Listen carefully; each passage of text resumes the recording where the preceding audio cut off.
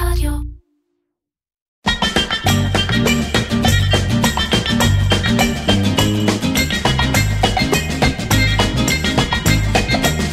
אירקצ'ר, קריאיטיב פודקאסט, עם מרן פחמן. שלום איילינו. שלום מרן, מה העניינים? טוב, מה נשמע? הכל טוב. תגיד, אתה ישבת או ניהלת הרבה מכרזים של משרדי פרסום, נכון? לקוחות? המון, ישראכרט, בנק איגוד, נגב, עכשיו ניהלתי, אני לא יכול להגיד את השם, וואו, אני כבר לא זוכר, ניהלתי איזה 10, אם אתה מכניס גם מיתוג, אז יותר, כן, הרבה. אז ככה, מבלי לחשוף שמות, אבל עם יד על הלב, ממבט מבפנים, כמה המכרזים האלה הם א' נקיים, וכמה יש בהם באמת, במקרה הטוב, זה חבר של ההוא, והדברים נסגרים מלמעלה, ובמקרה פחות טוב, מעטפות או דברים מתחת לשולחן. מה שאני ניהלתי, תמיד היה נקי, לגמרי. מעולם לא נכנסתי, אגב, לקחו אותי בשביל, תקרא לזה, כמו עוד גוף מפקח. תו תקן. כן, סוג של תו תקן חיצוני בשביל שזה יהיה נקי. אז כן, נקי לחלוטין, אני אומר לך, כי גם, אתה יודע, ליד המנכ"ל ויד סמנכ"ל השיווק, ואתה יודע את הדברים. אממה, לא היה מכרז, ואין מכרז, שיש משרדי הפרסום, הרבה יש כל מיני, זאת אומרת, אחד הדברים שאני עושה מכרז, אני קובע אני קורא לזה הריקוד, או הפרוטוקול. לכל מכרז אתה צריך לקבוע איזה סט של כללים, זאת אומרת, כמה ניגשים, איך הם מקבלים את הבריף, האם מותר להם לדבר, לא מותר להם לדבר, מה מגישים, אני מנסה לעשות שזה יהיה מאוד השוואה של תפוחים לתפוחים. אז חלק מהטקס זה הרבה פעמים הפגישה הראשונה שלי זה, נגיד שאני רק אלך לבד, או אדבר איתם, או לפעמים זה עם הסמנכ"ל שיווק, או לפעמים זה אני לבד. עכשיו, אין פעם, כולל הפעם האחרונה, שלא באים אליי, ואלינו, תשמע, בואנה, בלי שום קשר למכרז, יש איזה לקוח, זה פרויקט שאני רוצה לחבר אותך, בוא, זה מצד המשרדים. מצד המשרדים. עכשיו אני אגיד לך, פעם הראשונה שזה קרה, די התרגשתי, כאילו, ואמרתי לו, תשמע, כאילו, בוא סבבה, רק, תמיד זה אחלה וזה, בוא רק נחכה שהמכרז ייגמר, ואחרי שהמכרז ייגמר, אם זה עוד יהיה רלוונטי, ידבר איתי. זה אף פעם לא קיבלתי את הלקוח הזה אחרי זה, מעולם לא, זאת אומרת, מעולם לא קרה, שאחרי שמכרז הגיע, וזה לא משנה אם הוא זכה או לא זכה, אבל לא יכול לקרות שבניקוד של המכרז לכאורה משרד אחד ניצח, ואז כמובן זה לא קשור אליך, ואז whatever, הבעלים, המנכ"ל, לא יודע מה, קיבל החלטה אחרת מעל הראש.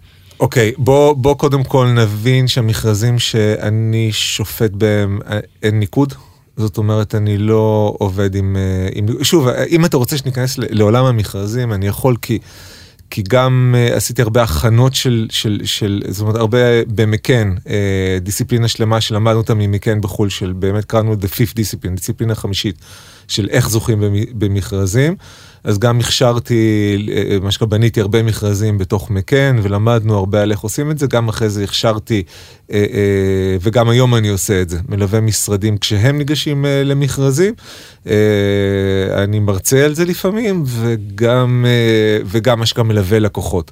אז בוא נעצור פה, נפתח כמו שצריך. אני יכול לפתוח לך את זה. זה מאוד מעניין. רגע, אני רק לפתוח את הפודקאסט כמו שצריך. תורת המכרז, ההתמודדות במכרז, איך לגשת, מתי לגשת, גם ללקוח איך לנהל את זה נכון, איך לבחור משרד פרסום נכון. אגב, היום כל ההמלצות שלי הן שונות, וגם למשרד איך להתכונן, אנחנו יכולים 5 שעות פה רק על זה. אז נתחיל בזה, רק אני רוצה לפתוח ככה, בדרך כלל עושה שאלה כזאת עם מקדימה שקצת יהיה מעניין, ואז אני פותח, אז אני שוב אומר שלום לאייל לינור, מי שלא מכיר, אז במקור קופירייטר, ואחר כך פלנר. מנהל קריאיטיב, הייתי בדרך קצת. והמציא את המושג, יש אומרים שהמצאת את המושג קריאיטיב פלנר בארץ. אני המצאתי אותו, כן, זה גם סיפור ארוך, אם אתה רוצה.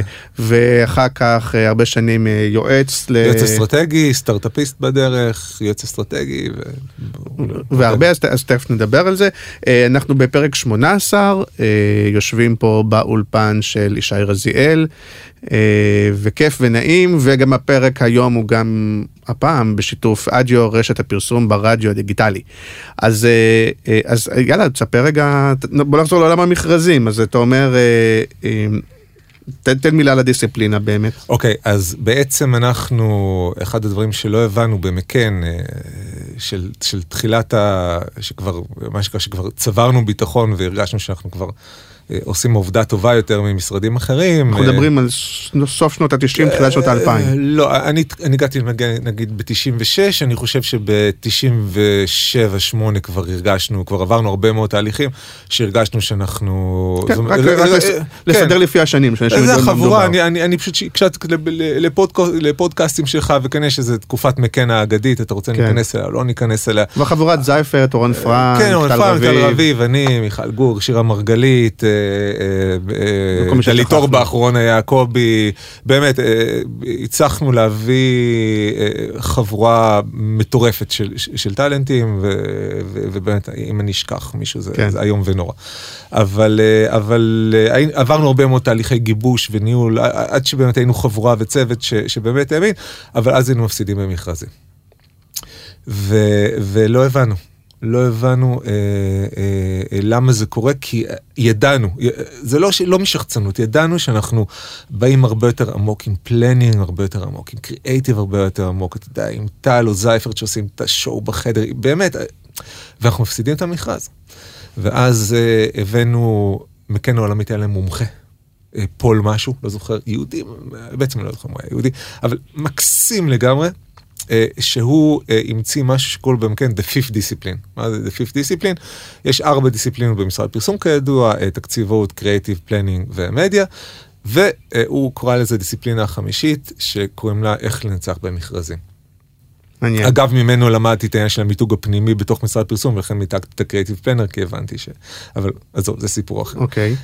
בקיצור, מה זה להצליח במכרזים? זו בעצם, זה הכלל שעד היום אני מרצה אותו.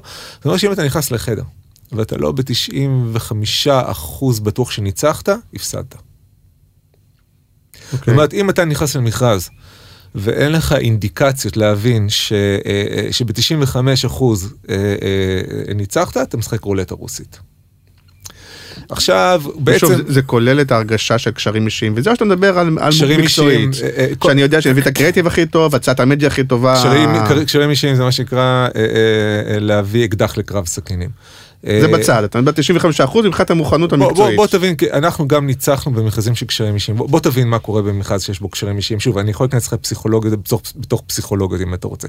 בדרך כלל מכרז שלקוח מוטה קשרים אישיים, אז לא צריך לעשות מכרז. אלא אם כן, ולמה עושים מכרז כשיש קשרים אישיים, וגם תמיד יש איזשהו קשרים אישיים, מה שקורה זה שיש לך מאבק כוחות. זאת אומרת שיש לך קשרים אישיים, המנכ"ל היה רוצה להביא את המשרד שהוא עבד איתו כל השנים בלי מכרז, אבל יש גם את היושב ראש, יש גם את סמנכ"ל השיווק.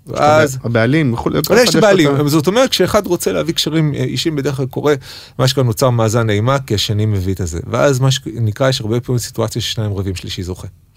כי דווקא אתה, בלי הקשרים האישיים, הסיכוי שלך לזכות יותר גדול. הניטרלי. כן, כי אתה ניטרלי. אתה בעצם הפשרה בין המנכ"ל ליושב ראש, או המנכ"ל לסמנכ"ל לשיווק, ואז יש את השלישי. זאת אומרת, הרבה פעמים אתה מזהה סיטואציה של שלישי, ואז אתה לוקח.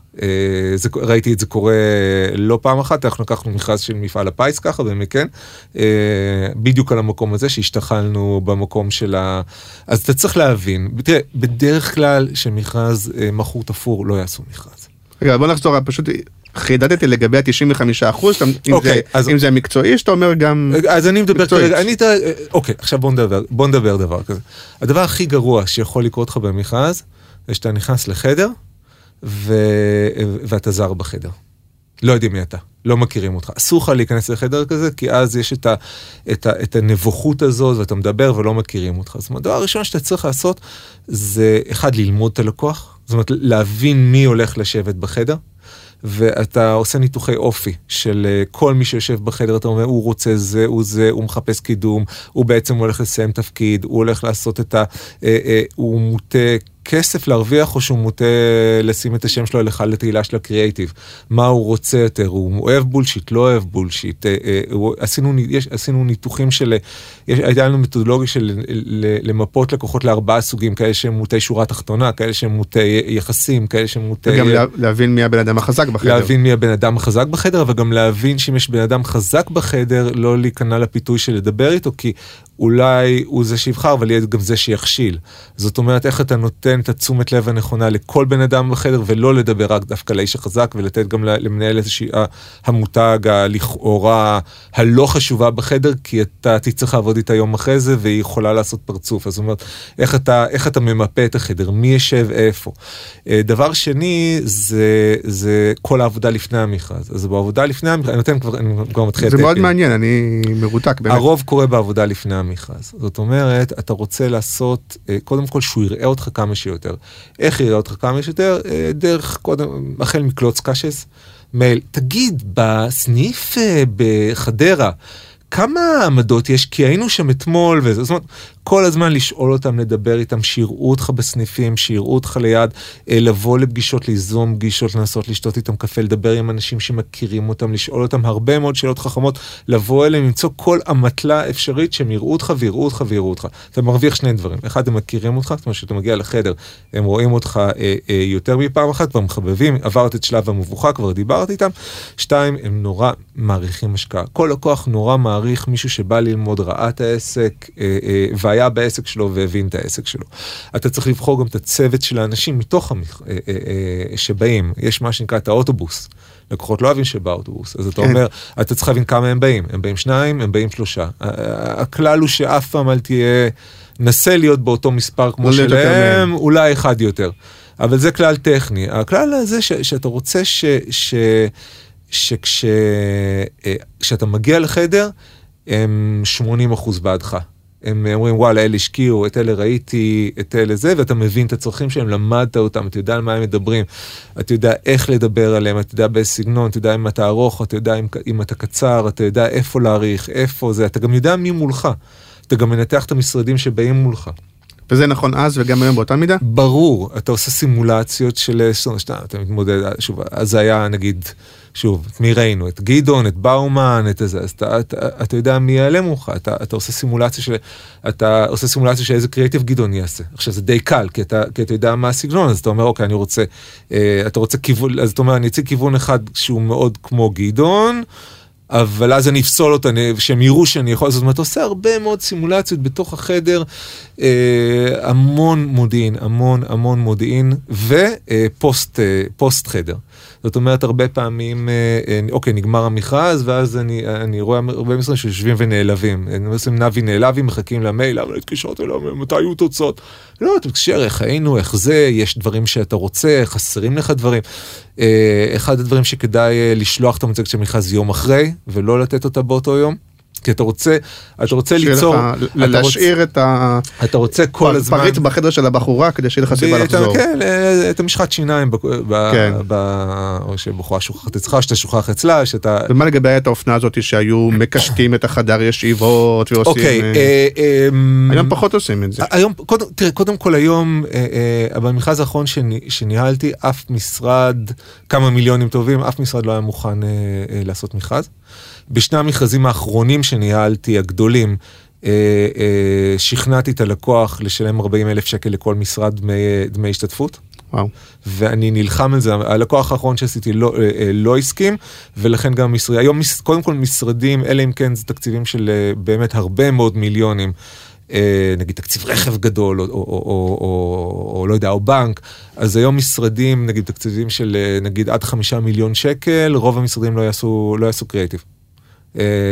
לא יסכימו. שוב, משרדים שמכבדים את עצמם, הגדולים בינוניים, שוב, אני לא רוצה להגיד שמות, אבל... כן, אולי מכבדים את עצמם, זה הגדרה קצת איזה, אבל אתה יודע, פעם המשרדים הגדולים לא היו ניגשים כמעט לתקציבים האלה, והיום על כל מיליון שקל, גם הקטנים הולכים, גם הבינוניים, וגם הגדולים נלחמים, היום כולם נלחמים מול אותם... אז קודם כל, תראה, זאת אגדה, כי גם אז, אחת האגדות, גם כשאני הייתי בתקופת הזוהר, לא ויתרנו על כלום. תקשיב, לא ויתרנו על כלום, לא ויתרנו על תקציב של $1,000,000, ונלחמנו על כל דבר, או שהעברנו את זה לאורנה נדב שעשתה את מקן בוטיק, או שנלחמנו על כל דבר, או שרצינו לקחת את זה אלינו. כל האגדות, תראה, אנחנו כולנו מתהדרים ביסים ובבנקים ובזה, בסופו של דבר לכולנו, גם ליועצים וגם זה, אנחנו עושים את וזה לא משנה אם זה אני או ברוך נאה או אתה, אנחנו מתהדרים מה שקרה בלקוחות הגדולים, בגולגלות הגדולות, אבל אנחנו מאוד מאוד שמחים לקחת גם לקוחות שהם יותר קטנים ופרויקטים שהם יותר טכניים,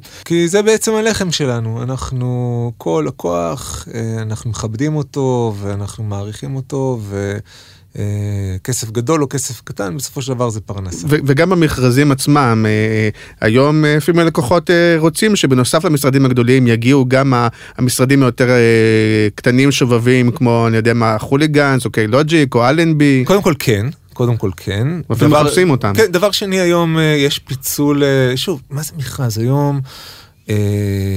היום כל אלנבי וחוליגנס וזה, כי אני, שוב, שם קוד, אנחנו לא מדברים ספציפית. כן, כשם קוד, כי אני בהרבה דברים מעורב ונוגע, אבל קודם כל לקוחות גדולים היום, למרות שיש להם משרד גדול, מכניסים את אלנבי ואת חוליגנס בכלל בלי מכרז. או גפן, כן, או גפן כתוסף לזה, בכלל אף אחד לא שואל, אף אחד הם לא שואלים את המשרד הגדול שלהם, לא סופרים את המשרד הגדול שלהם, וברגע ששולחים איזה בריף, הם מרגישים שלא מקבלים משהו זה, שאומרים, יאללה, תביא את חוליגנס, תביא את גפן, תביא את אורסום, תביא כן. whoever, כאילו אני נמצא בחדרים האלה דיילי, אף אחד בכלל לא נכנס. לגבי, כבר שכחתי. לא, אני אומר פעם באמת הגודל של המשרד וזה שהביאו גם את הכוכבים וגם בין שנכנס לחדר ישיבות והכיבוד והתפאורה. אוקיי, אז הטקס. והיום לפעמים זה גם קצת עול. אוקיי, כבר אז, תראה, קודם כל כבר אז היו ויכוחים לגבי קראנו לזה לחפש את המשרד. כאילו, כל המשרד מחפש. תראה, הייתה תקופה שהכסף היה כל כך גדול, והרווחים היו כל כך גדולים, והאגו היה כל כך גדול. הפכנו להיות הרבה יותר באמת אנשי עבודה, נמדדים יותר על הישגים אמיתיים. זה לא שנעלם, ואנחנו, התחושה שלי זה שאני רואה את זה גם במשרדים. גם אנשים שהיו, יש נורא כזה, אוקיי, באנו לעבוד, מה צריך לעשות, מה צריך להראות, מה צריך זה, ופחות... תשמע, זה עולה כסף, זה מבזבז זמן. זה עולה כסף, וזה רווחיות שהיא נשחקה, אז היום, אתה מדבר על תקופה באמת של ההפקות, והרווחים מהמדיה וכולי, ואנשים באמת התעשרו, והיום המשרדים, לא שהם מסכנים, אבל הם מתפרנסים, הם לא מתעשרים מזה. שוב, יש לך משרד פרסום, היום פתחת, אתה מצליח, אתה תתפרנס בכבוד. אתה יודע, אתה תקנה דירה, אולי בית נחמד, תיסע באוטו נחמד. אפשר לחיות יפה. תרצה לנסוע למשחק הזה של ברצלונה נגד לאיזה קלאסיקו, בלי לשאול את האישה לאיזה הרבה, סבבה. אבל זה לא הווילה בסביון עם הבריכה והאאודי Q7 שאתה מחליף כל חצי שנה. נכון, ולכן עלות של מכרז, שיש לה עלות של כמה באמת $10,000, גם בלי לחפש את זה, אז זה פתאום אישו. נכון, זה נהיה יותר ענייני, וזה נהיה יותר זה, וגם הלקוחות, העולם נהיה יותר טרוד בבוא נעבוד, לא פחות. זהו, בכמה לקוחות גם יש היום חלק שמסתכלים, ולא אוהבים את הזוהר של המשרד, את העיצוב של הזה, וכאילו כן מחפשים... אז אני אספר לך משהו. יותר צנוע, יותר מצומצם. אז תראה, אחד הדברים, קודם כל, אחד הדברים תראה, כשאני יצאתי, אחד הדברים הראשונים שלמדתי, אני לא רוצה להעיד על עצמי, אבל אחד הדברים אני חושב שעמד לי זכותי במקן, בתקופה היא זה שפשוט לקוחות אמרו לי את זה, אמרו לי, תקשיב, בכל התרבות, אתה היית יותר רך. אתה היית יותר זה שאפשר לדבר איתו, יותר מקשיב, יותר... תמיד הרגשנו שאתה יותר פחות מנסה למכור לנו, ויותר קשוב. ואז זה מאוד עזר, כשיצאתי לעצמות, זה הביא לי באמת די במכה את רוב הלקוחות הראשונים שלי. אני בכלל יצאתי, חשבתי שאני יכול לעשות סטארט-אפ, ופתאום מצאתי את עצמי יועץ. ואז קיבלתי את הבום הראשון. ואני זוכר, הלקוח הראשון שהיה לי, שוב, בלי שמות ובלי זה, כי אמרתי, שמע, אני רוצה שתבין מה קורה שאתם יוצאים מהחדר. ואחד הדברים שמשרדים, לפחות אז, היום גם, יש מה שנקרא, משרד נכנס לחדר, נותן את השואו שלו, יוצאים מהחדר, איך הייתי? מה אמרתי? בונה, הברקת, נתת וזה. לקוחות לא מפגרים. הם יודעים בדיוק איזה מניפולציה עשית עליהם, איך עשית, מי דיבר, למה הוא דיבר קודם, הם מדברים על זה, הם תוכנים את זה. זאת אומרת, כל הרושם, והם צוחקים הרבה פעמים שמתי שהם צוחקים על איך המשרד עשה את הוואו, ואיזה דאווין, כמה זה היה ריקני. המניירות כאילו. המון פעמים, אחת הטעויות הגדולות של בן אדם שהיה יותר מדי זמן במשרד פרסום, ורק במשרד פרסום, זה שהוא לא מבין שהעולם בחוץ הוא עולם אחר, שהלקוחות לא ככה לא אוהבים את זה, כי לפעמים זה כן באמת מה שקרה, אתה יודע, אתה יושב בקיוביקל שלך, ואתה לא עושה הרבה דברים שאתה יודע, שיש דוגמניות, הדוגמנית הזאת או הדוגמנית הזאת. אוקיי, אז כן יש איזה משהו שהוא קצת אתנחתה קומית בחיים של העבודה שלך. בשביל הלקוח זה הסוף של תהליך שהוא בטח חלק שמשרד פרסום מדווח לעצמו, אומר, איזה גדולים היינו תותחים, אתה זה, בואנה, עשינו, לא, זה לא עובד ככה, זה לא ככה, וגם על, אתה, שוב, לפחות במכרזים שאני ניהלתי, אני קבעתי פרוטוקולים מאוד ברורים, אחד פרוטוקולים היה, אנחנו לא רוצים שתחפשו, שתעשו, אנחנו להפך, אנחנו משרד שיעשה דאווין במשרד ויעשה חיפושים, שוב, בלי נקוד, ירד לו קרדיט, אנחנו לא רוצים לראות את זה, אם אתם רוצים כיבוד, אנחנו רוצים כיבוד צנוע, אנחנו לא רוצים שתביאו, תקנו חצי מאפייה, פירות וזה מספיק, אנחנו רוצים ככה וככה זמן, אנחנו רוצים, אגב, אני תמיד נותן בריפים פשוטים, כי אחד דברים שאני תמיד מסביר על לקוחות, שאני אומר, תקשיב, זה מפגר.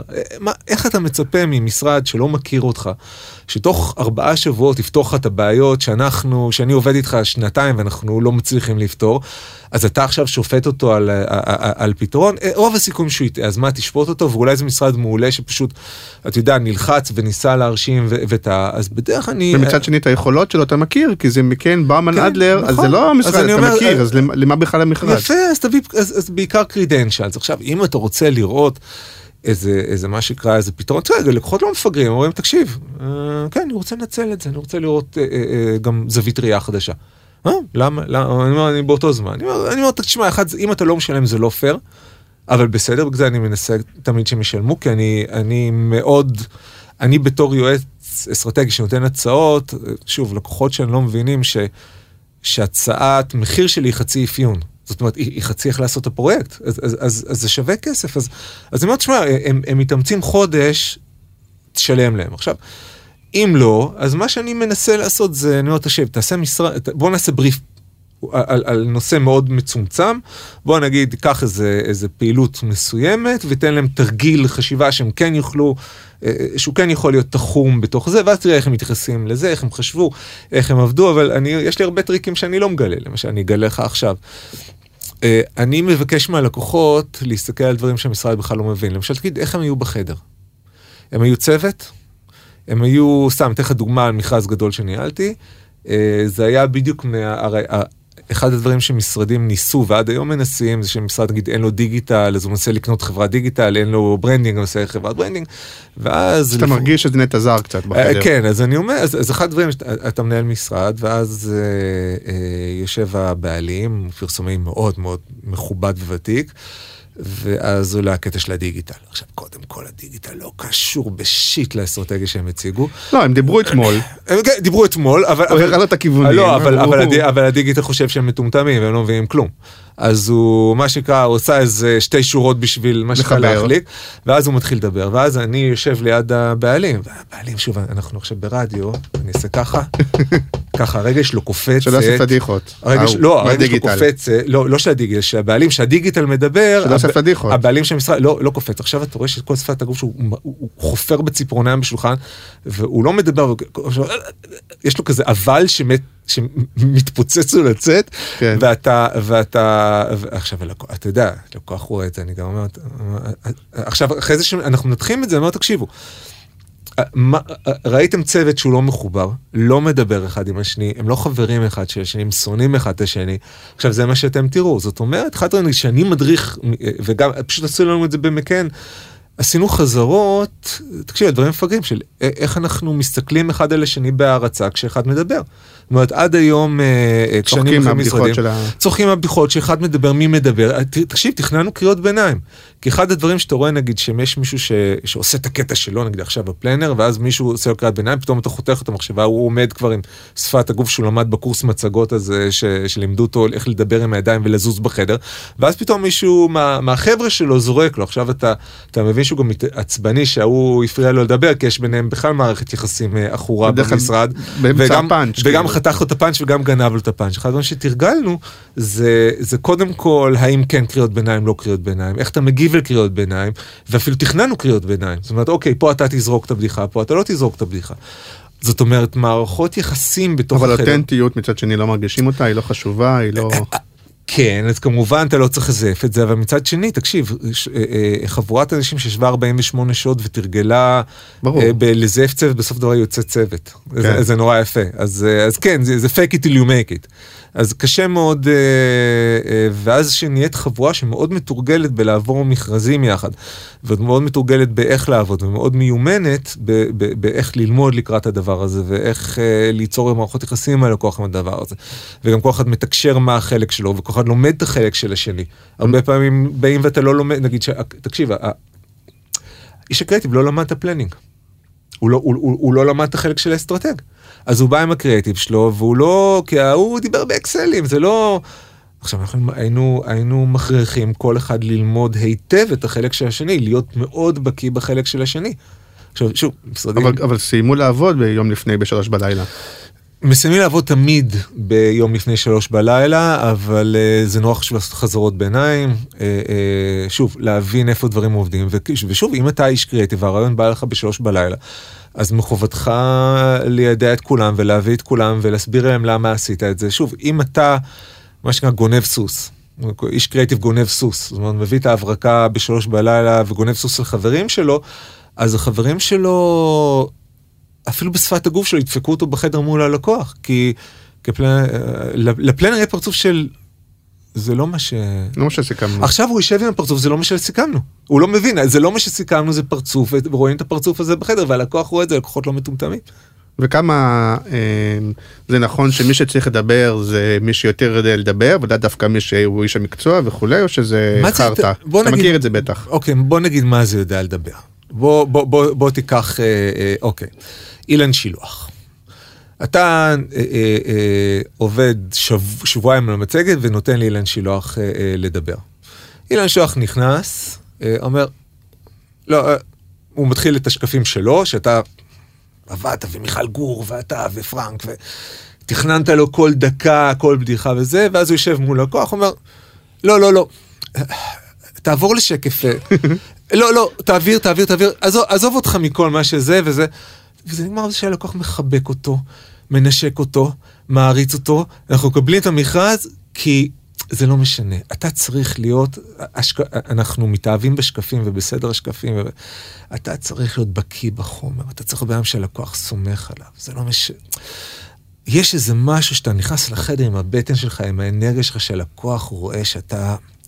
אתה בזון, אתה הבנת, ואז השקפים זה שטויות, וסדר השקפים זה שטויות, והסטורי טלינג. אז היום במכרזים שאתה מנהל, אתה מרגיש שרוב המשרדים בהם כל כך רציניים, כל כך מכירים, או שדווקא בגלל שלפעמים המכרזים הם בזמן קצר, בלי כסף, על בריפים שהם קשים וכולי, אז... שוב, נורא תלוי. אני מנסה לעשות פרוטוקול, שוב, מול לקוחות שמקשיבים לי. אני אומר, חבר'ה, תקשיבו, אתם מחפשים שותף לשנים, אתם לא מחפשים את זה שעשה את ההברקה, לא את זה שקנה אותה מחיצונים, שוב, המון מכרזים. חוק מלינרסקי הידוע. חוק מלינרסקי, שזה המצאה שלי, אני חושב. נכון, אני אומר, גם זה מיתוג שלך. כן, חוק מלינרסקי, אני אומר, הרי מה, אני מפגר, אני לא יודע, אפשר לעשות גם חוק לינו, גם אותי לוקחים לעשות אסטרטגיה, אז מה זה משנה? נסביר שזה חוק בעצם על... מלינרסקי היה פרילנס, אז הרבה משרדים... כן, חוק מלינרסקי, אני חושב שזה המשרד, חוק שטבעתי בישראכרט, ואמרתי ללקוח, אמרתי, תקשיב, רוב הסיכויים שאתה רוצה לעבוד עם המשרד. אתה לא רוצה לעבוד עם צוות הפרילנסרים, שהרי הוא גם לא יעבוד איתם, הוא לא יפגוש אותם אחרי המכרז. הוא לא יפגוש אותם אחרי המכרז, אלא אם כן, זה פרויקט גדול, ואז המשרד יגייס אותם מבחוץ ויעשה כאילו הם שלו. אז אתה לא רוצה, אתה רוצה לעבוד עם המשרד, אתה לא רוצה לעבוד עם מה שהמשרד קנה בהרבה כסף של המשרד, ואז באמת עשיתי חוק שאמרתי, תשמעו, אני לא יכול לבדוק את זה. אבל רק תדעו לכם שאם אנחנו נדע, והעולם הזה קטן שלקחתם, מינרסקי או איתי רייכר, או אחד ממה שכמה הכותבים של ארץ נהדרת, שאגב עד היום כותבי ארץ נהדרת לדעתי עושים 80% מהרייטינג של הפרסומות בישראל. זו הטלנטים של ארץ נהדרת, או הכותבים של ארץ נהדרת, או הבמאים של ארץ נהדרת. ותשמעו, אתם תיקחו את האנשים האלה, אז אנחנו נדע, והמכרז שלכם ייפסל. אז אני חושב שהצלחנו להפחיד באמצעות הכלל הזה. אבל כעיקרון אתה רוצה, אני אומר ללקוחות שאתה רוצה למצוא מישהו שיהיה שותף שלך לטווח ארוך. אני בודק המון דברים שמשרדים לא, שוב, לא מבינים. למשל, במכרז, סתם, במכרז אחד האחרונים שניהלתי, אתה אומר למשרדים, תקציב השיווק שלנו הוא X מיליון שקל. ואז הם מציגים, ואז נותנים לך הצעת מחיר. עכשיו, שני משרדים מגישים הצעה, שתקציב המדיה הוא שלושה, הוא כמו תקציב השיווק. לא, אבל היית בחדר. אמרנו לך מה תקציב השיווק שלנו. תקציב המדיה הוא בערך 2/3 מזה, נגיד, במקרה שלנו, כל אחד זה אחר. אבל נגיד הוא 2/3 מזה, אז איך זה יכול להיות שאתה חוזר אלינו עם תקציב מדיה שהוא תקציב השיווק? זאת אומרת, ישבת בחדר ולא הקשבת למה שאמרנו, אז איך אתה... עכשיו, הלקוח אומר, אתה יודע, זה לא, הלקוח אומר, תקשיב, היינו בחדר, אמרנו לו את זה. עכשיו, המשרד כל הזמן מכר את עצמו, כי אנחנו מקשיבים ללקוחות, אנחנו עובדים על הלקוחות ומקשיבים, והדבר הכי חשוב זה שאנחנו שותפים ומקשיבים, אבל איך אתה יכול להיות שותף שלי אם אמרתי לך שזה תקציב השיווק שלי, ואתה חוזר אליי שזה תקציב המדיה? מה אתה מראה לי כאן? זאת אומרת, כל כך הרבה זה הדברים הקטנים של ההקשבה, למשל, אוקיי, אני אתן לך דילמה של משרדים, יש מה שנקרא לגנוב את החדר. מה זה לגנוב את החדר? דילמת אסיר כזאת. אוקיי, אני מגדיר חוקי מכרז, אומר, תקשיב, אני לא רוצה שתפעילו את הסטודיו יותר מדי, אני לא רוצה שהעלות תהיה יותר מדי, אם אפשר שאני אוכל כמה עשרות אלפי שקלים, זה לא יחסה הכל, אבל... האם מצלמים את הסלב בלפני... לא, אז אני אומר, לא, חברים, אנחנו רוצים רעיונות פשוטים, השקעה שהיא בערך במה ששילמנו לכם, תישארו בבריף הקטן, בכוונה, יואו, לינו, איזה כיף שאתה פה, זה באמת, במקום שנשקיע עכשיו 50-60 אלף שקל, אלא זה באמת צמצמת את זה, ואנחנו כל כך מעריכים את זה, שמעריכים את העבודה שלנו, ונותנים לנו לבוא, ובאמת, ומודים לי, ואני אומר, איזה יופי, אני גם עוזר ללקוחות לבחור נכון, וגם אני עוזר, תשמע, זה קולגות שלי, הרי שאני בוחר משרדים, אני מביא כאלה שאני חושב שהם טובים, ותמיד אני אומר, תקשיב, יהיו פה 3 או 4, זה אומר ש3 לא ייבחרו, אתה ואני נשארים חברים, אז אני חייב להיות אתי, אני חייב להיות לויאלי, כי אחרי זה, אתה יודע, אנחנו ממשיכים לעבוד. זה אנשים ש... אבל אם זה בסופו של דבר, רוב הפעמים, זה אותם 10 משרדים, שרובם אתה מכיר. לא תמיד. 10-15 משרדים, שרובם אתה מכיר, את העבודות שלהם אנחנו מכירים. אפילו את הכימיה בין האנשים בתקופה שאנחנו... אז בשביל מה? אולי אתה יכול אפילו מראש להגיד, תקשיב, זה לא שיש משרד אחד שהכי טוב מכולם. תמיד אני אומר... לך מתאים המשרד ה-X. קודם כל, נכון. אני יכול להגיד לך בלי... אבל ככה דוגמה, סמנכ"ל שיווק. צעיר או לא צעיר. אומר, תקשיב, התהליך הזה הוא חשוב לי. אני מכיר משרדים. לא, מה זה יוצא לו אני מבין, אבל באמת, הרבה פעמים בלב אתה אומר, אני יכול כבר מראש להגיד מי ייבחר או מי מתאים. קודם כל ברור, אבל הלקוח צריך לעבור את התהליך שלו. הוא צריך, תראה, אני הרבה פעמים אחרי המכרז אני הולך. וכמה יש לך השפעה על ההחלטה? גלויה וסמויה, מה שנקרא. כלומר, גלויה, האם יש לך יד אחת עם כולם, וסמויה, כמה אתה חושב שאתה יכול להשפיע על החדר? אני אגיד לך משהו, פחות ממה שהייתי רוצה שתהיה לי. זאת אומרת, הרבה מההחלטה שלי, אני אומר, ברור שזה זה, אבל לצערי הרב, כמו כל דבר בחיים, בטח לא בבית, לא מול אשתי, מול הילדות, לא מול הזה, אני לא מחליט הכל, זה יועץ. אני יכול להגיד שיש משמעות להחלטה שלי, אני יכול להגיד שיש קורלציה, אגב, הרבה פעמים, היו הרבה פעמים ששיניתי דעתי, זאת אומרת סתם, אתן לך דוגמה, שוב, בלי שמות. מכרז שהמשרד הגדול והפייבוריט, ידע שהוא גדול ופייבוריט, ואם הוא היה מתנהל נכון, זה היה שלו, זה היה בכיס שלו. זה היה סמנכ"ל שיווק שהגיע ממקום שהוא היה מחויב לו. ממשרד שהוא מחויב לו. ממשרד, לא, הג'וב הקודם של מנהל השיווק הייתה עם המשרד ההוא, הייתה שם מערכת יחסים, תקשיב, הם היו בטוחים שהמכרז זה מכשלה פורמלית. כאילו הוא מביא את המשרד, הוא עבר תפקיד, יביא את המשרד שלו. וזה היה נורא ברור, כי גם היה במערכת יחסים מאוד מאוד טובה. ותקשיב, הם באו שעננים? מרושלים, לא שעננים, יותר גרוע, מרושלים, זכוכים, מתווכחים, והם שכחו משהו מאוד פשוט. בתפקיד הקודם שלו הוא לא היה סמנכ"ל שיווק. בתפקיד הקודם שלו הוא היה בכיר במערך השיווק, אך לא סמנכ"ל. ואחד הדברים שהוא היה צריך לבסס, זה who's the fucking boss. ואם הם היו מראים לו, כל האג'נדה, לפני שהאג'נדות שאתה לא מבין, כל האג'נדה שלו הייתה מולם, זה לראות איזה ריספקט אתם נותנים לי. והם באו, אני בכיס שלך. והם באו, יאללה, בוא, יא חביבי, בוא, יאללה, נזרוק את זה. עכשיו, לא רק שהם באו עם רעיון, הם גם התווכחו מולו הם לא אמרו לו מה אתה מבין וזה, לא, אבל סחבקיות יתר. כזה, כן, סחבקיות יתר, והוא נפגע מזה, הוא מאוד נפגע מזה, הוא אמר, רגע, מה הם חושבים? הם חושבים שאם עבדו איתי ככה וככה וככה, זאת אומרת, הוא ציפה... הוא הביא את זה כלפי חוץ, או שאתה הבנת את זה משפת הגוף שלו? הוא אמר לי את זה... הוא אמר... אחרי הפגישה, אמר, זה היה, תגיד, מה? אנחנו חושבים בכיס שלהם, הם חושבים שאני עובד בשבילם, הם חושבים שזה וזה, והם... כי הרבה פעמים גם משרדים אומרים, אני אסדר את המנהל, כן, שמעתי. אני אשים את זה בצל הלקוח, ואז יש לי מישהו שלי אצלם, ועכשיו הם יעבדו איתי.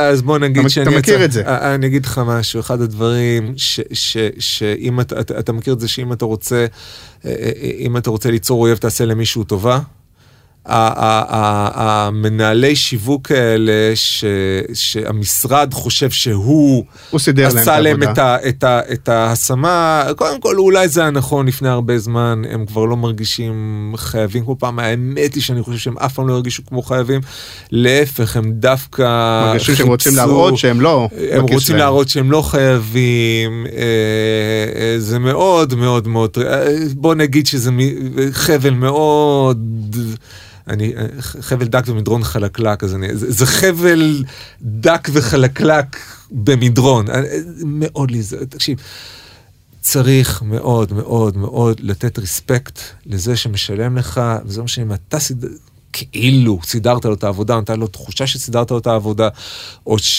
שזה, הוא לא חייב לך כלום, אף אחד בקריירה שלו לא אוהב להיות בתחושה שהוא עובד עם ספק, שמרגיש שהוא חייב לו משהו, זה צר אווירה מאוד, מאוד, והם לא הבינו את זה, הם חשבו he owes us, לא, אנחנו נעשה את הריקוד שלנו וזה, והוא הבין את זה. אבל גם ביום יום, הרבה פעמים יש פער בין ההשקעה, לא רק הכספית, החשיבה האסטרטגית והקריאטיבית והעבודה למכרז, לבין היום יום שהרבה פעמים מתעייפים והוא רחוק מזה. אז תראה, יש במכרז, מה שכאן אני קורא לזה לגנוב את הקופה. שלושת המשרדים מגיעים, ואז אתה אומר, קיבלנו בריף. בוא, אבל יבואו גם זה וזה וזה, ואנחנו עכשיו באחד מארבע. בואו נביא פאקינג משהו שהוא out of the blue, חוקי המכרז אמרו זה, אבל אנחנו נבוא עם הסרט. אבל אנחנו נביא את הסרט, וגם אנחנו נביא רעיון שהוא פרי זה. תקשיב, נראיתי מכרז גדול, ששני מכרזים ניסו לגנוב את הקופה. שני משרדים. הם באו, תקשיב, הם אמרו, בוא נהפוך את העסק דיגיטלי, אחד אמר, בוא נעשה את העסק החברתי. תקשיב, הם באו עם בולשיט הלקוח אומר, תקשיב, אתם לא מבינים את העסק הזה, אתם לא מבינים מה זה אומר בכלל, אתם מביאים משהו שאין לכם שום מושג בו, לי אין שום מושג בו, זה לא בבריף שביקשתם, לא, אתה לא מבין, ואז התווכחויות וזה וזה, הם נשארו מהמשרד הקודם שלהם. המשרד שהם רצו לעזוב, רק בגלל שהוא עושה עבודה טובה קודם. כן, אבל יש את המשפט הזה של למכרז חוקים משלו. לא. פה, אמרתי קודם, להבין סיינפלד. בוא נביא איזה משהו, שאנחנו יודעים שהוא לא ישים, אבל הם התלהבו, וזה, ואחר כך ביום יום אנחנו כבר איכשהו... טעות איומה ואגוצנטרית של משרד פרסום שחושב שהשואו קורה בחדר, השואו לא קורה בחדר. השואו קורה לפני החדר, אחרי החדר, בחדר, אתה נכנס לחדר רק שאתה מבין מה חוקי המכרז, אתה מבין מי הלקוח, אתה מבין מה רוצה, איך אתה מבין, אתה מגיע לכמה שיותר פגישות איתו, אתה מבין מה האנרגיה שלו, כן, זה אמרת קודם, ולי, אני רוצה לשאול אותך אם לדעתך זה common knowledge, כי אני מודה שאני באופן אישי, זה לי אהבת את הראש, כי אני חדש לי, כל מה שאמרת לי בזה, חדש לי מאוד, השאלה היא, אם אתה אומר, אוקיי, אני חושב שמתעסקים במשרדים הגדולים שעושים את המכרזים, זה כבר common knowledge, כי אני ידעתי את זה כבר ב-90 או שהרוב לא ממש מתנהגים ככה? אני ידעתי את זה ב-90 וזה, קודם כל אני לא ידעתי ב-90 ואני ידעתי את זה, קודם כל אני ידעתי את זה ב-2000 וזה, כי זה התחיל, קודם כל זה התחיל פעמיים, קודם כל זה התחיל בזה שעברנו את הדבר הזה. השאלה אם היום אתה מרגיש שמשרדים או אנשים שבאים למכרזים יודעים את מה שאתה אומר, או שעכשיו אתה הולך כמו לי, זה די מרגיש חדש. לא, הם לא יודעים.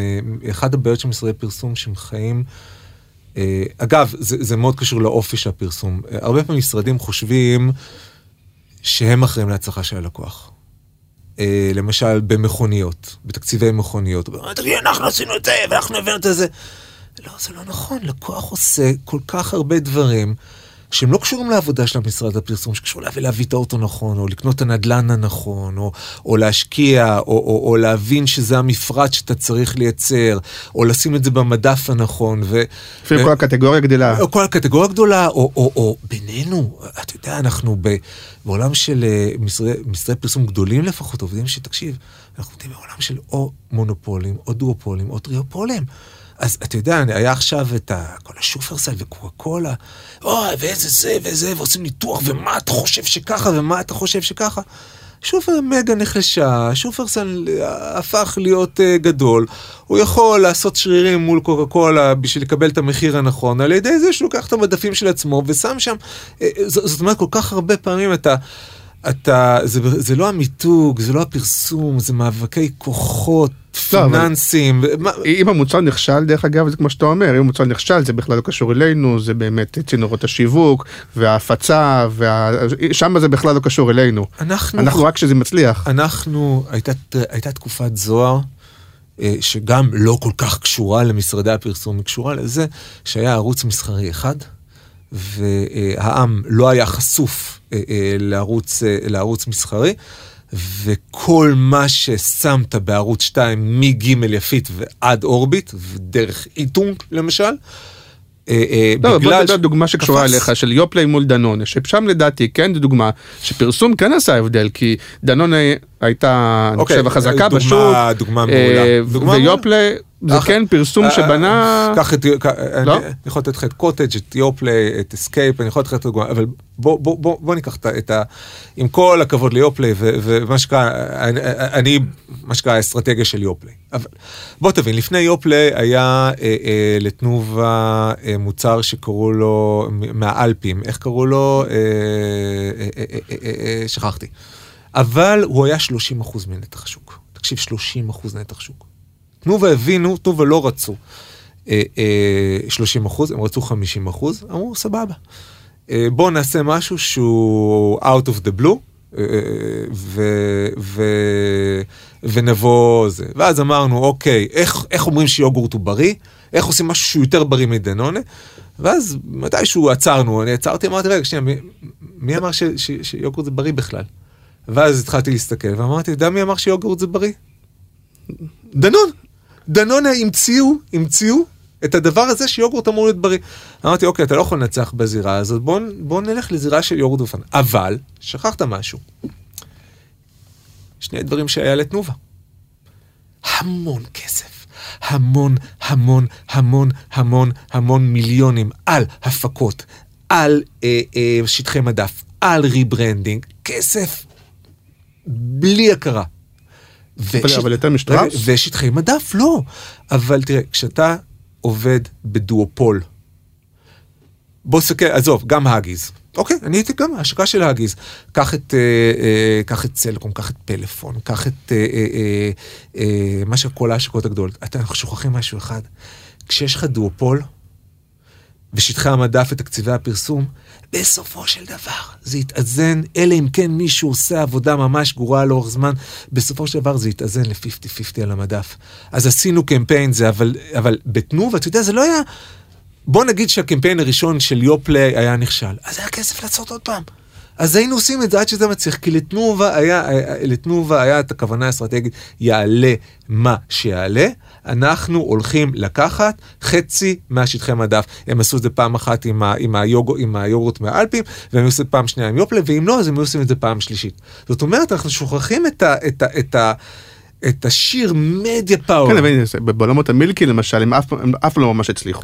אפילו אני זוכר שניסו כמה פעם. אז לא תמיד זה עובד. אז בואו אנחנו לא למה מילקי. שוב, במילקי עבר המון זמן, אני חושב שיש התיישנות. בעולם המילקי, קודם כל תנובה, מעולם לא הלכו לייצר, אם תנובה היו מייצרים מילקי, תנובה מעולם לא ייצרו מילקי. הנוסחה של מילקי מאוד פשוטה, כי זה אפילו לא שוקולד. מילקי זה כמו שוקולד השחר, זאת אומרת משהו שהטעם הישראלי הגיע אליו, ואני מבטיח לך שאם תנובה היו מחליטים אסטרטגית, כל פעם היה להם ספקות אסטרטגיות, האם הם באמת הולכים לעשות מהלך במילקי, היה להם מזל גדול בקוטג', אגב קוטג' היה מקרה לחלוטין, אגב סיפור מאוד מעניין, אבל במילקי... וקוטג' בראש שלי זה בכלל מקום המדינה, משנות ה... לא, זה איזה שטויות, אתה רוצה... לא, אז אני... בוא אני אספר לך את הסיפור של... אין לי בעיה ליצות אידיוט בפודקאסט. בוא נצא שנייה... אני חשבתי שקוטג'... לא, אני אספר לך את הסיפור של קוטג'. אתה מדבר על קמפיין הגדול של לחזור הביתה. אי שם ב-97. שני משרדים מוזמנים לתנובה, לפגישה ב-7 בערב, במשרדי עם דניאל פריש, אז הם ישו ליד לונדון מיניסטור. על הבריף, על השולחן 3 בריפים. בריף אחד אשל, בריף שני גיל, בריף שלישי קוטג'. גיטם לצערנו הרב מקבלים את שני בריפים ואנחנו רק אחד. גיטם מקבלים את אשל וגיל, ואנחנו מקבלים את קוטג'. 3 הבריפים האלה הם אותו דבר. אומרים, תקשיבו, יש לנו 3 מוצרים. הקטגוריה הזאת צונחת, בבדיקות שעשינו גם לקוטג', גם לאשל וגם לגיל, יש צניחה. כל התדמיות של המוצרים האלה, אני מדבר לך על קוטג', אומרות שזה יוגורט גבינה שאוכלים רק בבית אבות, מה שקרה סבתא שלי אוכלת בבית אבות, ואף אחד לא אוהב לאכול את הדבר הזה. אנחנו לפני שאנחנו שוקלים לסגור את הקווים האלה, בואו תיקחו צ'אנס אחרון. אנחנו מביאים את קוטג' למשרד, שמים לקריאייטיב, כולם תופסים את הראש בין הידיים. אומרים, מה הבאתם לנו את הדבר הזה? לא, זה תנובה. ואז מתחילים להיות זיכרונות הילדות. זיכרונות הילדות אומרים שהימים השמחים בבית ספר, היום שקיבלת עם שוקולד מרוח, פחות שמחים, זה גבינה צהובה, והימי הדיכאון הכי גדולים זה ששמו לך קוטג' בסנדוויץ'. כולם זוכרים את זה כדיכאון ילדות, לא כזיכרון ילדות. מסתכלים על הדבר, פאק, מה אפשר לעשות עם הקוטג' הזה? אומרים, תקשיב, זיהוי, בוא פשוט נגרום לזה שיזהו את זה למדף, כי מה לעשות? מסתכלים על הגבינה הזאת, טוב, מה אפשר להגיד עליה? יש עליה בית. ככה, אני נשבע לך, ככה, יש עליה בית. טוב, מה... טוב, הגבינה עם הבית, ככה, עם אנרגיית נחיים. כן. ואז אמרו, טוב, אם זה כזה דפוק, וזה כזה זה, אז בוא כבר נעשה את זה. אז יאללה, בוא נביא את שחר סגה, לא, נירית ירון, אני חושב, הראשון נירית ירון, אני חושב. אנחנו מדברים על קמפיין בוא הביתה? קמפיין בוא הביתה, על הבית הישראלי. תקשיב, המצאנו בולשיט, שאמרנו, מי יקנה את הבולשיט הזה, אבל בוא כבר נלך על זה. ולא יודע, 10 או 11 או 15 שנים אחר כך, העם יוצא לקרב על הקוטג' על משהו שאנחנו אמרנו, בוא זו גבינה שהולכים לזרוק לזבל, אף אחד לא רוצה לאכול את זה, ואז למדתי באמת מה שנקרא, מה זה פייק ממורי. פייק ממורי זה בעצם אתה נורא קל להשתיל זיכרון. למשל, אתה זוכר איזה שוקו שתית, שאתה היית כזה בין 6-7? השוקו בסקט של יוטוטה? אז כן, אז שתנובה שקלו לעשות שוקו, שוקו שוק, שזה היה טעות, אז עשינו סקר, ומסתבר שבין 70-80% יש להם זיכרון ילדות שהם שרתו שוקו תנובה. וואלה. אמרו, בוא נעשה שוקו תנובה ונעשה זה. אמרו, לא, אנחנו רוצים לעשות משהו יותר זה, וככה תנובה, אגב, הפסידה את היכולת להתמודד על שוק השוק. אבל בוא נגיד ככה, תנובה בתוך עצמה, מעולם לא שחררה את החבל על מילקי. זאת אומרת, זה לא שמכן, שאנחנו במכן אי פעם קיבלנו צ'אנס, שהם הלכו לייצר מה שקרה מעדן שוקולד עם קצפת בדמוי מילקי, ואם הם היו עושים את זה, אין לי ספק שבשטחה המדף בכמות הכסף, שוב, לפחות נכון אותה תקופה, היינו חותכים שם 40-50% נתח מדף, בגלל שהכלכלה מנצחת פרסום. אבל יש לי הרגשה, אולי לא נוכל להתרף, תגיד אתה, שהייתה תקופה, באמת התקופה היא שתנובה, כמעט כל דבר שהיא עשתה, זה היה באמת היה הרבה מכן, זה היה ימי הזוהר גם של תנובה ויופלה וקוטג' והדברים האלה, ואפילו שוקו קריאטיבית, ועשו דברים מגניבים וזה, ושטראוס היו היותר שמרנים, אנלים כאלה ברדים, ובשנים האחרונות זה התהפך, שטראוס הם עושים את את הדברים המגניבים, וגם נראה לי יותר אהודים ויותר זה, ותנובה יותר שמרנית, יותר מוצרית. שוב, יש בזה משהו שזה רק אצלי. קודם כל, תראה, שוב, אתה מסתכל על העולם דרך הקמפיין הקריאטיבי שעשו לזה. אני לא כל כך כרגע בקיא, אבל זה מאוד קשור למחירים, שטחי מדף, מוצרים, ביקושים, כמויות השקעה. כן, אני לא מדבר עכשיו על ממש כמה רוכשים, אבל בבטן, מי מותג יותר אהוד, מי מותג יותר מגניב, מי מותג יותר, בלי קשר לקמפיין כזה או אחר. שוב, אני לא יודע. התשובה שאני לא יודע, אני לא חוקר הרבה ומאוד קשה לי, אתה צריך להבין, העולם שלי היום הוא קצת שונה. אני מאוד מאוד מאוד קשה לי להסתכל על, ואולי נדבר גם על זה, כי זה נושא מעניין. תראה, יש עולם שקורה בגלובס, בנתח שוק. העולם הזה לא מעניין מה שקרה, את רוב העולם. אתה מבין את זה רק כשאתה יוצא החוצה. והעולם של מונופולים... כשאתה בתוכו, אתה לא מבין איך לא כל גלובס הוא נתח שוק. זה לא מעניין לך, אתה יוצא החוצה, תראה, אתה יוצא לקוחות, אתה יוצא החוצה, לקוחות ראשונים שאתה יודע, אורבוטק, דלטה, חיפה כימיקלים, תקשיב, לקוחות שמייצאים $1 מיליארד כל שנה. זה לקוחות שהם יותר גדולים מהחברות האלה. דלטה זה חברה, דלטה גליל. אתה חושב שדלטה זה החנויות האלה? התחתונים והזה. כן, זה בסדר, זה בארץ, זו חברה שמייצאת $1 מיליארד, היא מייצרת לנייקי, לאדידס, לקלווין קליין, לוויקטוריה סיקרט, $1 מיליארד בשנה. אתה לא מבין, חיפה כימיקלים עד שבשקה קוראים להם את הצורה, וחברה שמוכרת $1 מיליארד, קח את אורבוטק. זאת אומרת, אתה עובד על חברות שהן לא מבינות בכלל מה אתה מדבר. הן לא מבינות בכלל מה אתה מדבר, מה אתה רוצה. אתה אומר, כן, ראית, ומכן, כן, מה זה מכן?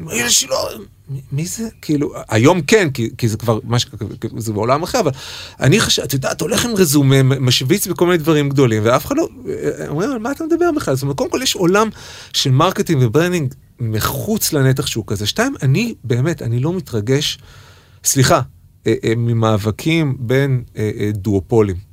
לא, כי יש שטח מדף, יש כוחות ייצור, יש כוחות שיווק, אתה יודע, טמבו וקוקה קולה, בוא כאילו, אתה יודע, זה מערכות שליטה בברים, בנקודות חמות, בנקודות קרות, שאתה אומר, כן, אבל אנחנו עשינו את נסטי, ובזכות הנסטי שהקמפיין, בוא, כאילו, אנחנו כל כך שכבה קטנה, ואנחנו מנתחים את זה ומנתחים את הקמפיין, ואנחנו, אתה יודע, אנחנו כזה כלואים בתוך עצמנו, בתוך הבועה של עצמנו, מחמיאים אחד לשני, חושבים שאנחנו משפיעים על התרבות. לא. אנחנו הרבה יותר... יצא לך לשמוע את הפודקאסט עם נועם מנלה? נועם מנלה לא יצא לי, מה שקרה ברשימה, נועם חבר, כאילו נועם ואני כזה נפגשים. אתה מכיר בטח על מה הוא מרצה ואת המניפסט. אני מכיר את מה הוא מרצה, אני נפגשנו לקפה אחרי לכמה חודשים, יש בינינו, אני מעריך, אני מסכים כמעט על כל דבר, חוץ מזה שביני לבין נועם יש מחלוקת אחת מאוד מאוד מאוד גדולה, שנועם אופטימי ואני פסימי. נועם חושב שבסופו של דבר יצר האדם טוב מנעוריו, ואם אנחנו נגיע לאיזו מהפכה דיגיטלית, ואני אומר שכמו בכדורגל בן זונה נכנס ובן זונה יוצא. זאת אומרת, אני אומר שמערך שליטה אחד בתודעה מחליף מערך שליטה אחר, ואני חושב שהאופטימיות של נועם מרגשת אותי, ואני נורא אוהב את זה, אבל אני... משחית אחד יחליף אחר. כן, אני מאוד פסימי, זאת אומרת, נועם מאוד אופטימי, נועם חושב שיהיה זה, ואני חושב ששליטה תודעתית אז גם אני מסכים עם רוב מה שאומר, אבל רוב הוויכוח שלנו היה דווקא על מקומות כמו לחבר קוטג' לרגשות כמו בית, שהוא אומר שזה חלק מחרטה, או חלק ממה היום אני מסכים איתי לך. שהיום בכלל לא צריך לחבר ערכים כאלה למותגים. קודם כל הוא צודק ב100%, אני אחד הדברים, יש לי במחשב, אני קורא לזה, אני כבר צוחק על זה, אני קורא לזה ההרצאות שלעולם לא אעשה. אוקיי. זאת אומרת, אני כותב הרצאה, אני כותב את ראשי פרקים שלה, ואז אני שוכח שאני צריך להמשיך אותה. אז נועם, ההבדל ביני הוא שנועם כן הולך ומרצה אותם. חשבתי שאתה מתכוון שיש דברים שאתה כבר לא, פעם אמרת והיום זכרת. לא, יש הרצאה שאני מת לעשות אותה, אני מעריץ את נועם הזה שהוא מסיים את זה וכותב את זה ומעביר את זה, אני פשוט אין לי את התחת ואת הסבלנות. ואפרופו הוא גם ממותג כזה. כן, נכון. אני חולה על נועם, הוא באמת, הוא מבריק והוא צודק, חוץ משהו אופטימי ואני פסימי, הוא צודק בכל מה שהוא אומר. אבל היום נגיד נועם חושב שיהיה פתרון, אני חושב שלא יהיה, אבל אני אגיד, יש לי הרצאה שאני מכין אותה, אולי נצל את הפודקאסט, מי שהזמין אותה, אני מבטיח שלי, אני כותב, האתיקה החדשה. אסור, אדם סריפוס אומרים, בוא איך חיברנו רגשות משפחה, אסור, צריך להיות חוק שאסור למכור מוצר דרך רגשות של משפחה, אסור למכור מוצר דרך רגשות שבו נתחבק, כי אם אני מערך את הרגש האנושי הכי אינטימי, בסוף שידחוף לך טלפון, ידחוף לך יין, או ידחוף לך קוטג', אסור, זה צריכה להיות עבירה אתית, צריכים להוציא את זה מחוץ לחוק. אבל בוא נקרא נגיד עולם של רכב, שבינינו הרי אין הבדל גדול בין רוב הרכבים, אני יודע מה, טויוטה, הונדה, יונדאי, הרי המוצר הוא כמעט... אז מותר לי להגיד לך שאתה תהיה יותר גבר, או שהמשפחה שלך תהיה מאושרת? לא, אסור. אני צריך להגיד... לא, השאלה היא, פעם בבסיס, למה אמרתי, חשבתי שאתה אומר, זה דברים שחשבנו פעם, אז שאתה אומר, אוקיי, נגיד אני רוצה להגיד שלרכב הזה יש לי יותר ביצועים, אז אני אמכור אותו כתרגיש גבר נהג מרוצים לרגע, סטייל, אסטרטגיה הכי בסיסית. אסור. אז אתה אומר שאסור כי זה לא יעבוד, כי זה לא אתי, כי זה לא אתי למכור לך חתיכת פח מזהמת. אז מה, אני צריך להראות רק את הבוכנות של המנוע בוא נחשוב מתי פרסום הוא... תראה, אני מאוד הולך עם שאלות אתיות בשנים האחרונות. אתה יודע, מה שנקרא, אני מבוגר, אני מסתכל על קריירה, מה אני רוצה קדימה, מה עשיתי אחורה. אתה יודע, שמעתי את זה גם בפודקאסט של זייפרד. אתה מאוד... אתה יודע, יש לך שנים ראשונות שכל מה שאתה רוצה זה לנצח, ולא אכפת לך איך ולמה, ובאמת זייפרד ואני בתוך אותה חבורה כזאת. ואתה מגיע לגיל שלנו, אתה אומר, רגע, מה מקומי בעולם? האם אני doing good? האם הקריירה שלי לגיטימית? יש לך ילדים, אתה רואה איך הם רואים דברים, אתה אומר, מה אני רוצה? איך אני רוצה? איזה עולם אני רוצה לחיות? ואתה, יש לך את הגביעים בארון, יש לך אתה אומר, בתוך איזה עולם, ואתה אומר, אוקיי, האם פרסום הוא באמת כולו רע? אתה אומר, לא, רגע שנייה, אני הולך בשוק הכרמל. האם זה בסדר שהמוכרים צועקים, בוא, כל עגבניה, שקל, כל זה, ברור, אחלה. נכון, זה פרסום שהוא מוצדק, אבל יותר מזה, אתה הולך עם אדידס, אני מסתכל לזה, נגיד עם אדידס, יש משהו, אני אומר, מה רע בזה שאתה נועל אדידס, וגם קצת נותן לך הרגשה קולית, שאני נועל, זה גם, למה זה לא מוסרי? יש בזה משהו, אני נוסע במזדה, ואני מרגיש שאני נהג מרוץ, מה רע בזה? שאלה מעולה, אתה שואל שאלות מעולות. אוקיי, אני מעשן. אני לא מעשן, בוא נגיד שאני מעשן. זה אומר שזה בסדר שאני מוכר סיגריות? זאת אומרת, זה שאני, יש לי רגישות לאדידס מסוג מסוים. זאת אומרת, שאני סאקר של מותג, ושעברתי את שטיפת המוח. האם זה אומר שמותר לי לשטוף את המוח? האם זה אומר אני חושב שמכונית זה מוצר מזהם, שלאנשים צריכים שיהיה להם כמה שפחות, ואם יש לך, זאת אומרת, עכשיו, הרבה... אבל אתם הפלנרים הרבה שנים דיברתם על הצרכים של אנשים, וזה צרכים שתמיד צריכים שימלאו אותם וכולי. אז אנחנו רק, עוד פעם, זה צרכים שאנחנו צריכים שימלאו אותם, אז המותגים ממלאים אותם, מה רע בזה? מה רע בזה? אני אגיד לך מה רע בזה, שבעצם אתה שואל, מה תפקידך בעולם? אתה יודע, אני כבר אחרי בערך 10 ויפאסנות. ואתה אומר בעצם, איזה עולם אתה רוצה שיהיה פה? האם אתה רוצה שיהיה פה עולם שאנשים מחפשים את האושר האמיתי שלהם? האם אתה רוצה עולם שבו אנשים מסתכלים יותר על החבר שלהם ופנימה ורוצים להיות טובים אחד לשני ולעזור אחד לשני? או אתה רוצה עולם שבו בן אדם אחרי 3 שנים שיש לו אוטו לגמרי אחלה, ירצה להחליף אותו ולשים עוד אוטו דפוק. עכשיו, אני לא אומר שבן אדם לא צריך שיהיה לו אוטו, עד שיהיו מכוניות, תראה, עוד 5 שנים זה לא יהיה דבר כזה, כי עוד 5 שנים מכוניות אוטונומיות לחלוטין, והכל יהיה השכרה, וכל העניין של רכב פרטי יהיה זה, אבל... אז יהיה סמל סטטוס אחר, או יהיה מותג אחר שיעזור לנו להרגיש שהצלחנו בחיים יותר מהשכן שלנו. אז אני חושב שאתה אומר, האם זה נכון שאני אעבוד בתעשייה, שאני אומר, תקשיב, אם תקנה את הזה ואת הזה ואת הזה, אתה תרגיש טוב, אם תחליף את הטלפון שלך, אתה חייב כבר להחליף את הטלפון, אתה רק שנתיים הדבר הזה, אתה חייב להחליף, ואתה זורק, ואתה מזהם, ואתה מוציא זה, ואתה משעבד את ההכנסה שלך, והייתי יכול לעשות עם הכסף, זה כל כך הרבה דברים יותר טובים, הייתי יכול לקחת אותו לעצמך וללמוד, הייתי יכול לתרום אותו, הייתי יכול לעשות כל כך הרבה דברים טובים, ובעצם אני, כפלנר, אני בעצם מזהה את הנקודות החלשות שלך, מזהה את התשוקות שלך, את הפחדים שלך, את המקומות שבהם אתה מקנה באחרים, את המקומות שבהם שאתה אומר מה יש לי, מה אין לי. כל הזמן זורק את רשימת התחושות שלך, אם אני גבר מספיק, אם אני סקסי מספיק, אם אני זה. שם לך את זה מול הפרצוף במיומנות ששכללתי ביותר מ-25 שנה. אני עושה את החשבון הנפש הזה, ואני חושב שאני מגיע למסקנות שאת יודע, אני יודע מה עשיתי, ואני יודע מה אני רוצה לעשות. אז הנה, נועם, מה שנקרא walk the walk, הוא יצא א', אני לא עד כדי כך, אני חושב שיש פה איזושהי הקצנה וזה, אבל אם אני חושב ככה, נועם באמת עשה צעד ויצא מזה, ואתה אומר, אני עדיין אז אני נמצא בתעשייה הזאת. אז קודם כל אני נמצא שוב, מה שקרה, הדברים שקוראים להם בגלובס, הרבה לקוחות שלי זה אינדסטריאל, הרבה לקוחות שלי זה B2B, הרבה לקוחות שלי זה סטארט-אפים. יש לי עדיין לקוחות מתוך... הנה, אפילו חיל שאמרת שזה, והם... חיל לא לקוח שלי מעולם לא היה. חיפה כימיקל. חיפה כימיקל, סליחה. חיפה כימיקל. אז אני לא יודע איך הם באמת, אבל תפיסתית הם נחשבים... מדהימים, אחת החוות הכי מדהימות שכנראה הולכים לחסל אותה כתוצאה מעלילת דם מתועבת, פשוט מתועבת. אגב, קמפיין מדהים של נסראללה, שהוא בעצם משכנע אותנו אגב, זה קמפיין של נסראללה, כי נסראללה אמר שהמיכל הזה מסוכן, מיכל האמוניה הוא לא מסוכן, זה התחבר לקמפיין של יונה יהב, שעזוב, אני בכלל לא רוצה, כי הוא יתבע אותי דיבה להגיד מה שאני הולך להגיד, ואין לי כסף לעורך דין שיממן את זה, אבל בוא נגיד שהייתה כאן מזימה שהורגת אחת מהחברות המפוארות והמדהימות ביותר שהיו כאן במדינה, שבא לי לבכות שאני מדבר, פשוט, אני אומר לך, יש לי דמעות בעיניים שאני מדבר על מה שעשו ללקוח האהוב עליי ביותר, והטוב ביותר, שעובד אגב מול חקלאים, זאת אומרת שאני עובד, וגם אם אני עובד עם לקוחות שמוכרים, אז אני מנסה להיות צד שהוא יותר אתי, אבל כאילו, אני עשיתי את רשימת החטאים שלי, אני עבדתי בסטארט-אפ, עבדתי מול פורקס ומול גיימינג, ומול הרבה מאוד דברים, אני חס ושלום, אתה יודע, מי שרוצה לבוא עם רשימת החטאים שלי, אני הראשון שיגיד, תקשיב, been there, done that, got the t-shirt.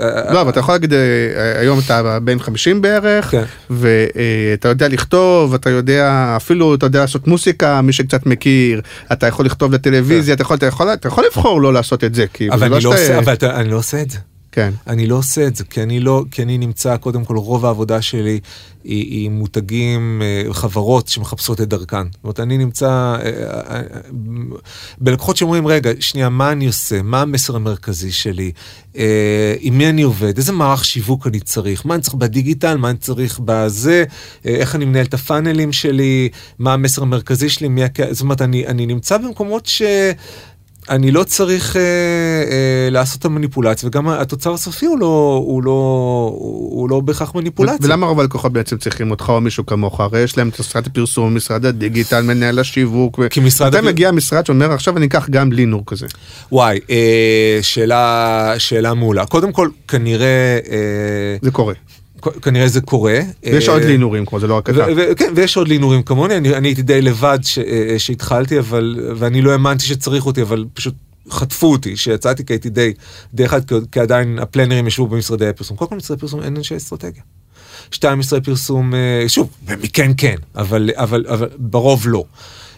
2 האסטרטגיות שאני עושה היום הרבה יותר מורכבות, זאת אומרת, הן נוגעות אני נמצא מאוד עמוק בתוך הלקוחות, זאת אומרת, זה נמצא באיזה מערך שיווק צריך להיות לך, מה אתה עושה עם המותג, איזה פאנלים יש לך, מה סיפור המותג שלך, איך אתה מטמיע את זה פנימה, המון פעמים התהליך המיתוג הוא תהליך שאני עושה עם הנהלה וצוות, שבעצם זה תהליך שהוא הרבה יותר פנימי מאשר חיצוני, אחרי זה לצאת, איזה משרד פרסום, מה אני צריך לצאת במשרד פרסום, איזה יעדים אני צריך, איך אני מודד יעדים.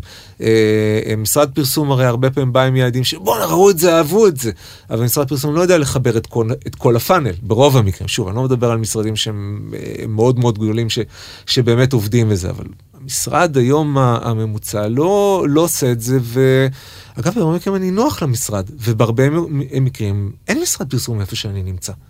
כי לא צריך משרד פרסום איפה שאני נמצא. אז, וגם הרבה פעמים, תשמע, אני לא יודע אם אתה רואה את זה, אבל הרבה פעמים, כבר יותר ויותר, אני רואה לקוחות עכשיו גם מתחילים להיות גדולים, שבעצם אוספים צוות יועצים ולא עובדים משרד פרסום. זאת אומרת, יש להם משהו פנימי, והם מאוד מבוזרים. זאת אומרת, יש את היועץ האסטרטגי, את היועץ הדיגיטלי. אני, לא יודע, אסף דותן, יניב סבן, בדיגיטל, רונה יעקובי בעיצוב, דוד חליבה או ברוך בעיצוב, ואתה יודע, צוותים חיצוניים שהם עוטפים לקוח, והוא לא צריך שום דבר חוץ מזה. כי הוא משלם מה שהוא לוקח, למה הוא צריך לשלם ריטיין או חלק מהמדיה לגוף. זאת אומרת, היום יש קומבינות, ללקוחות יש כל כך הרבה יותר אפשרויות שהם לאו דווקא משרד פרסום. חלק צריכים משרד פרסום, כי הם צריכים את הכתובת, שום דבר נגד זה. אבל אתה רואה סגנונות אחרים היום. ובוא נחזור רגע אחורה, למה הפסקת להיות קופירייטר? היית קופירייטר? כי התייבשתי. נורא פשוט.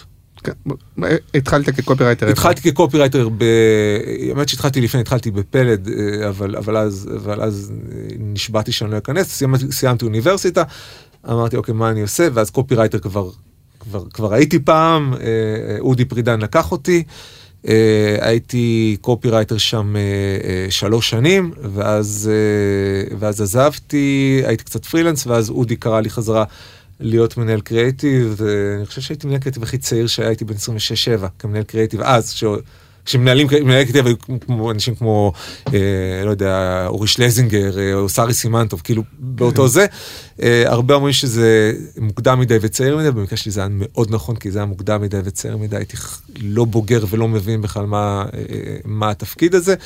אחרי שנה של מנהל קריאיטיב, אמרתי, די, נעזוב פרסום, נסעתי להודו, ואז אילן שילוח, צריך להבין, שאילן שילוח הגיע למה שקראו לו קשר בראל, אף אחד לא רצה לעבוד בקשר בראל. אף אחד לא רצה לעבוד. ואילן שילוח פשוט חיזר אחרי האנשים, מה שכן היה לו ארנק גדול. אוקיי. והוא בא, לפני שנסעתי להודו, וגם אחרי שנסעתי לו, ואז חזרתי מהודו, והוא שוב רצה לפגוש אותי. תקשיב, זה היה פגישה עם אילן שילוח, אמרתי לחברה שלי דאז, תבואי לקחת אותי אחרי חצי שעה, כי אני צריך לפרק את הפגישה, אז היא באה לקחת אותי, תקשיב, חצי של אילן שילוח, היא באה לקחת אותי, כי אמרתי, בסדר, אני זה, ואז קיבלתי 2 הצעות מגיטם, שמתי סכום שהיה מטורף לשניהם, שניהם אמרו, אוקיי, ניקח אותך, כמנהל קריאיטיב? לא. או כבר אסטרטגיה? לא, כקופירייטר. כן. ואז סגרתי עם גיטם, כי מי רצה לעבוד בקשר בראל. ואז יום לפני שבאתי לעבוד בגיטם, מתקשר לשקדי, שם המנהל הקריאטיבי המיתולוגי של גיטם, אמרתי, שמע, אני יודע שסגרנו על כך, אבל אני צריך להוריד לך קצת במשכורת, כי זה לא זה. אמרתי, תגיד, פאק איט.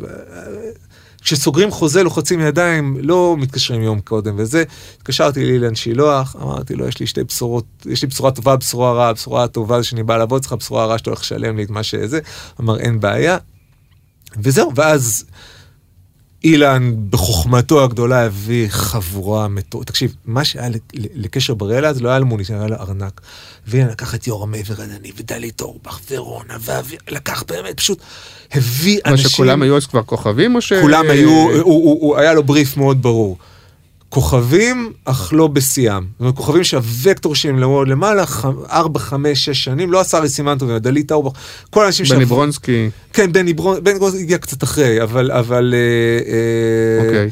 כאילו, חבורה של חזקים מאוד, אבל לא בשיאם, אלא קצת לפני שיאם, שהווקטור שלהם למעלה ומספיק צעירים... שאתה יודע לקנות מניות. מספיק צעירים שאפשר לחנך אותם ולגדל אותם, כי התוכנית הייתה שהוא הולך לאלף אותנו ולאמן אותנו, וכך עשה.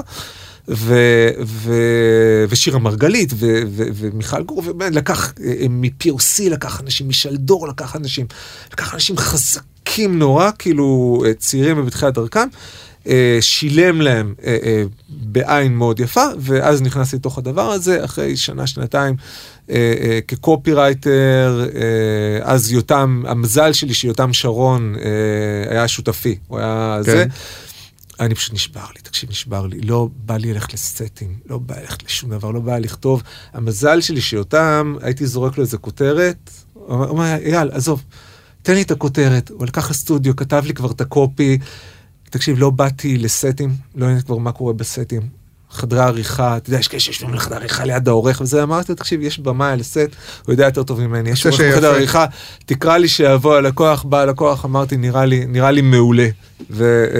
בקיצור, הבנתי שאני בדרך, הבנתי שאני הולך למות, אבל לא ידעתי, מה המזל שלי היה, שאני כבר הייתי חכם. זאת אומרת, אז היינו נותנים בריפים של 5 עמודים, שאפשר מה לעשות איתם, ואני הבנתי שאחרי הרבה מריבות עם הפלנרים והתקציבות, הבריף חרה, אני הבנתי משהו מאוד פשוט, בסוף דרכי כבר כאיש קריאטיב, אמרתי, מה הדרך הכי טובה לקבל בריף טוב? שורה. לא, לכתוב אותו בעצמך. אוקיי. יופי, הייתי הולך במקום לריב עם הפלנר, ואז ראיתי שכל אנשי הקריאטיב רבים מהפלנרים. אמרתי, רגע, שנייה, אני אלך לפלנרית, או הפלנר, אל הפלנרית, ונחמד אליה. ותקשיבי, קיבלתי את הבריף, הוא באמת טוב, בואי נשב ונחדד קצת ביחד, ואז פתאום ראיתי שהן נורא שמחות, כי הנה שקריאטיב בא מדבר, ואז הייתי יושב איתם ועושה בריינסטורמינג, ואז הייתי מגיע לבריף שאני רוצה לעבוד עליו, והיא הייתה מאושרת, ואני הייתי מאושר, ואז כשכבר ישבתי, אמרה, תקשיב, אם אתה כבר פה, יש לי פה עוד 3-4 בריפים שאני רוצה לתת פה לחברים שלך, ואני נורא פוחדת לתת, ונורא כיף לבוא, בוא תעבוד איתי גם על הבריפים האלה, ואז הפכתי להיות חביב הפלנרים. ובעצם הייתי כותב, כל הפלנרים היו קוראים לי בשקט, שאני אעזור להם. מיכל גור הייתה מנהלת האסטרטגיה, נכון? כן, מיכל גור הייתה מנהלת האסטרטגיה, וכל פלנרים אהבו שאני אעזור להם עם הבריפים. איך היא קיבלה את זה? לא דרכת לה קצת על האצבעות בעצם בדבר הזה? מיכל גור ואני, זה סיפור, אני חושב שהיה לנו הרבה מאוד חיכוכים, אבל בסופו של דבר היינו סוג של יין יאנג שהשלים אחד את השני. זאת אומרת, אני חושב שבסוף הבנו, לקחנו הרבה זמן והרבה זה, ובסוף הבנו שיש איזה מקום שאני מביא והיא סוגרת אותו, ובסוף מצאנו איזשהו שעבדנו, אני חושב, מאוד בהרמוניה. אבל כן, היה פיצוצים בהתחלה, אין ספק בזה. שוב, לא פיצוצים של מריבות, אבל באמת היו דריכות. אבל מה שהיה זה שאמרתי מה אני רוצה לעשות, אז אמרתי, וואלה, אני טוב בזה, והבנתי שהבריפים זה תמיד הנקודה הבעייתית בתוך משרדים, ואמרתי, וואלה, אני אקח את הבריפים. באתי לאנשך, אמרתי, אני יודע מה אני רוצה לעשות, אני רוצה את הבריפים. אמר, אוקיי, בסדר, אבל אתה צריך להבין משהו מאוד פשוט, אתה עושה את הבריפים, זה אומר שאתה בפלנינג. אתה בתור איש קריאטיב בכיר מקבל המון כסף, והפלנינג מקבלים שליש ממך. כן. אמרתי, לא, אני דווקא מה שהיה לי בראש זה שאתה הולך להעלות לי את המשכורת ולעשות גם כסמנכ"ל. אמר, לא. אם אתה עובר מהקריאטיב לפלנינג, אתה צריך לרדת לרמה שלהם. אמר, לא, טוב, אם ככה אני עוזב. עצבתי. ואז הוא אמר, אם כך, אז בסדר, אז... בוא נמשיך התפקיד. לא, אז אני אמרתי לו, לא, ואז אמרתי לו, אוקיי, תקשיב. איך אני אוכל לקבל משכורת של קריאטיב כשאני עובד בעצם בפלנינג? אמר, בוא נקרא את זה קריאטיב פלנר. וככה זה נולד, בשביל שאני אוכל לקבל משכורת של איש קריאטיב כשאני בפלנינג. ואז... וכדי שגם תהיה במקביל, כן, נכון. ואז מה עשיתי? כתבתי מניפסט הקריאטיב פלנר. שבעצם קריאטיב ופלנינג זה שני צדדים של אותו דבר, שאסטרטגיה וקריאטיב זה בעצם שני זה, בריפים צריכים להיות זה, זאת נקודת המפגש, כתבתי ממש מניפסט שלהם והפצתי אותו במשרד, וזה היה התפקיד, ואז מיד אחרי שמוניתי לתפקיד, זה נכתב אז בנמר של נייר, קיבלתי 2 טלפונים מיד, אורי לברון ואימי. מה אתה עושה? גם אנחנו רוצים. עכשיו, באיזה רגע של שכל אמרתי, הרי אני עכשיו רוצה... אם היא הייתה קופירייטרית? אם היא הייתה אז מנהלת קריאטיב, או... וואלה, כי אני זכרתי אותה כבר והם אמרו, מה אתה עושה? ואז אמרתי, רגע, אמרתי, מצד אחד בוא נשמע, מה, אני המצאתי את זה, זה שיש של מקן ונחזר, אמרתי, לא, הרי אני צריך לשווק את זה בתוך מקן, איך אני הכי טוב לשווק את זה בתוך מקן, שנגיד, אתה רואה, גם אורי וגם אימי כבר רוצים להיות, אז נפגשתי איתם. אבל הם היו הרבה אחריך. לא, הם היו מעט אחריי, הם היו ממש איזה חודשיים אחריי. נתתי להם אחד לאחד את המניפסט שכתבתי, אמרתי, תקשיב, זה קריאטיב פלנר, זה מה שזה עושה. אימי בגיטם? אימי בגיטם, ואורי לברון באדלר, ואז פתאום יכולתי להרים, אתם רואים? הנה, אנחנו, גם הם עושים, זאת אומרת, יש קטגוריה, יש תפקיד כזה. בדיוק, זה עזר לי למכור בתוך מקן, כי ראיתי לבד בתוך הדבר הזה, הייתי צריך למכור תפקיד, והיורא מאוד גבר, רגע, מה פתאום אתה עכשיו יוצא מהזה, וגם... זהו, כי גם בקריאטיב, זה כבר השנים, אני חושב שאפילו אנחנו נפגשנו, כי זה כבר קשר ואלה שכבר אני הגעתי, אז אפילו אני זוכר שגם לקריאטיב לא תמיד היה קל לקבל אותך, או את התפקיד הזה, כמו שאתה אומר, לפעמים אתה חצי כבר מכניס את הרעיון בתוך הבריף, וכל הדבר הזה. נכון, כי איש קריאטיב, אגב, עד היום, כי איש קריאטיב יש לו אתה מכיר את ה-NIH סינדרום? שמעת את זה? NIH? לא. Not invented here. אוקיי. זאת אומרת שאתה בא לאיש קריאטיב, מה שנקרא מיומן, עם שורה שהוא מבין שכבר אתה רואה את הסרט בראש מאחוריה, אז הוא לא אוהב את זה. עכשיו, מה שקרה השתכללתי. זאת אומרת, בהתחלה הייתי מגיע ככה, ואחרי זה פיתחתי כל מיני שיטות, מה שנקרא מניפולטיביות, לגרום לאיש הקריאטיב. נחשוב שהוא הביא את הרעיון. או לגרום לו להביא את הרעיון. תראה, התוצאה שלי הייתה, הניצחון שלה שיהיה משהו טוב בחוץ. זאת אומרת, הקרדיט שלי הוא עכשיו, הוא על הבריף, אבל כן, הרבה פעמים היה צריך גם, אתה יודע, כאילו, היה צריך שאורן או אילן או מישהו יכופף אותם על הבריף שלי. זאת אומרת... לא, כי גם היה לך, זו תקופה שגם אני כבר זוכר, גם היה לך כוח במשרד, כלומר, יכולת גם להגיד, אוקיי, אתה כן אוהב, לא אוהב, זה לא הרעיון, אבל זה הכיוון שהולכים ו... בוא נגיד שפולינג רנקס זה משהו שעשיתי מעט מאוד, כי פשוט זה לא דרך נכונה לנהל. כי תראה, אני יכול, תראה, לא שלא ניסיתי לעשות את זה, פשוט שניסיתי לעשות את זה, למדתי שאני מקבל את זה לפנים בחזרה, למה? כי אתה נותן, אוקיי, אז אתה יותר בכיר, ואתה אומר, תקשיב, זה הבריף, תעבוד. ואז יום, יומיים, 3, 4, תקועים, לא יכולים לזוז. אוקיי, אין בעיה, נעביר את זה לצוות, מעביר צוות, גם הם תקועים, גם הם תקועים. אתה מבין ש... אתה לא יכול... כן, כי מצד אחד הקריאטיב כן צמא, אז, לדעתי גם היום, צמא לבריף יותר טוב, לבריף עם תובנה, לבריף שהוא באמת, אתה מרגיש שנעשתה עבודה ולא, ומצד שני, יש איזה קו שאתה אומר, רגע, כשכבר איבדו אותו יותר מדי מהתפקיד שלי. בוא לא נעבוד על אף אחד, בוא תקשיב, בוא. אתה ואני עכשיו, רק שנינו פה באולפן. איש קריאטיב. אתה יודע את זה בדיוק כמוני. כשאתה מקבל בריף ליד, יש אחד משני מצבים. או שגמרתי לקרוא את השורה החמישית בבריף, אתה יודע בדיוק את הפתרון, או שאתה הולך להתקע על זה עכשיו שבועיים. בדרך כלל אין באמצע. זאת אומרת, אם איש קריאטיב קורא את המשפט שלך, ובשנייה הראשונה הוא מביא, וואו, זה, הוא אומר לך, אחלה בריף, אני יודע מה לעשות איתו. עכשיו, אני הבנתי שזה כמו רולטה. אני יודע שאני נותן בריף, אני אומר, תקשיב, זה חרא בריף, אין לו מה לעשות. אתה אומר, אתה מעביר את זה לצוות אחר, כי בשנייה הוא הבין ויש לו רעיון, הוא אומר, בריף מעולה לקחתי. איש קריאטיב עובד, שוב, אתה יודע, העבודה היא מאוד אינטואיטיבית, ואני תמיד אמרתי, רגע, אני לא יודע איך זה יקלע ולמי זה יקלע, והרבה פעמים התחלנו לפצל בריפים. זאת אומרת, אמרתי, תקשיב, יכול להיות שהם כן ירצו, יכול להיות שהם לא ירצו. אבל אתה לא יכול להצליף באיש קריאטיב, אתה לא יכול להגיד לי, לא, הבריף הזה כן טוב, ואתה תפצח אותו, כי זה הולך להיות... מאוד מאוד קשה, ואז אתה מפתח כל מיני דרכים לעבוד מסביב זה, אבל להפעיל סמכות, תקשיב, זה תמיד רע, זה רע.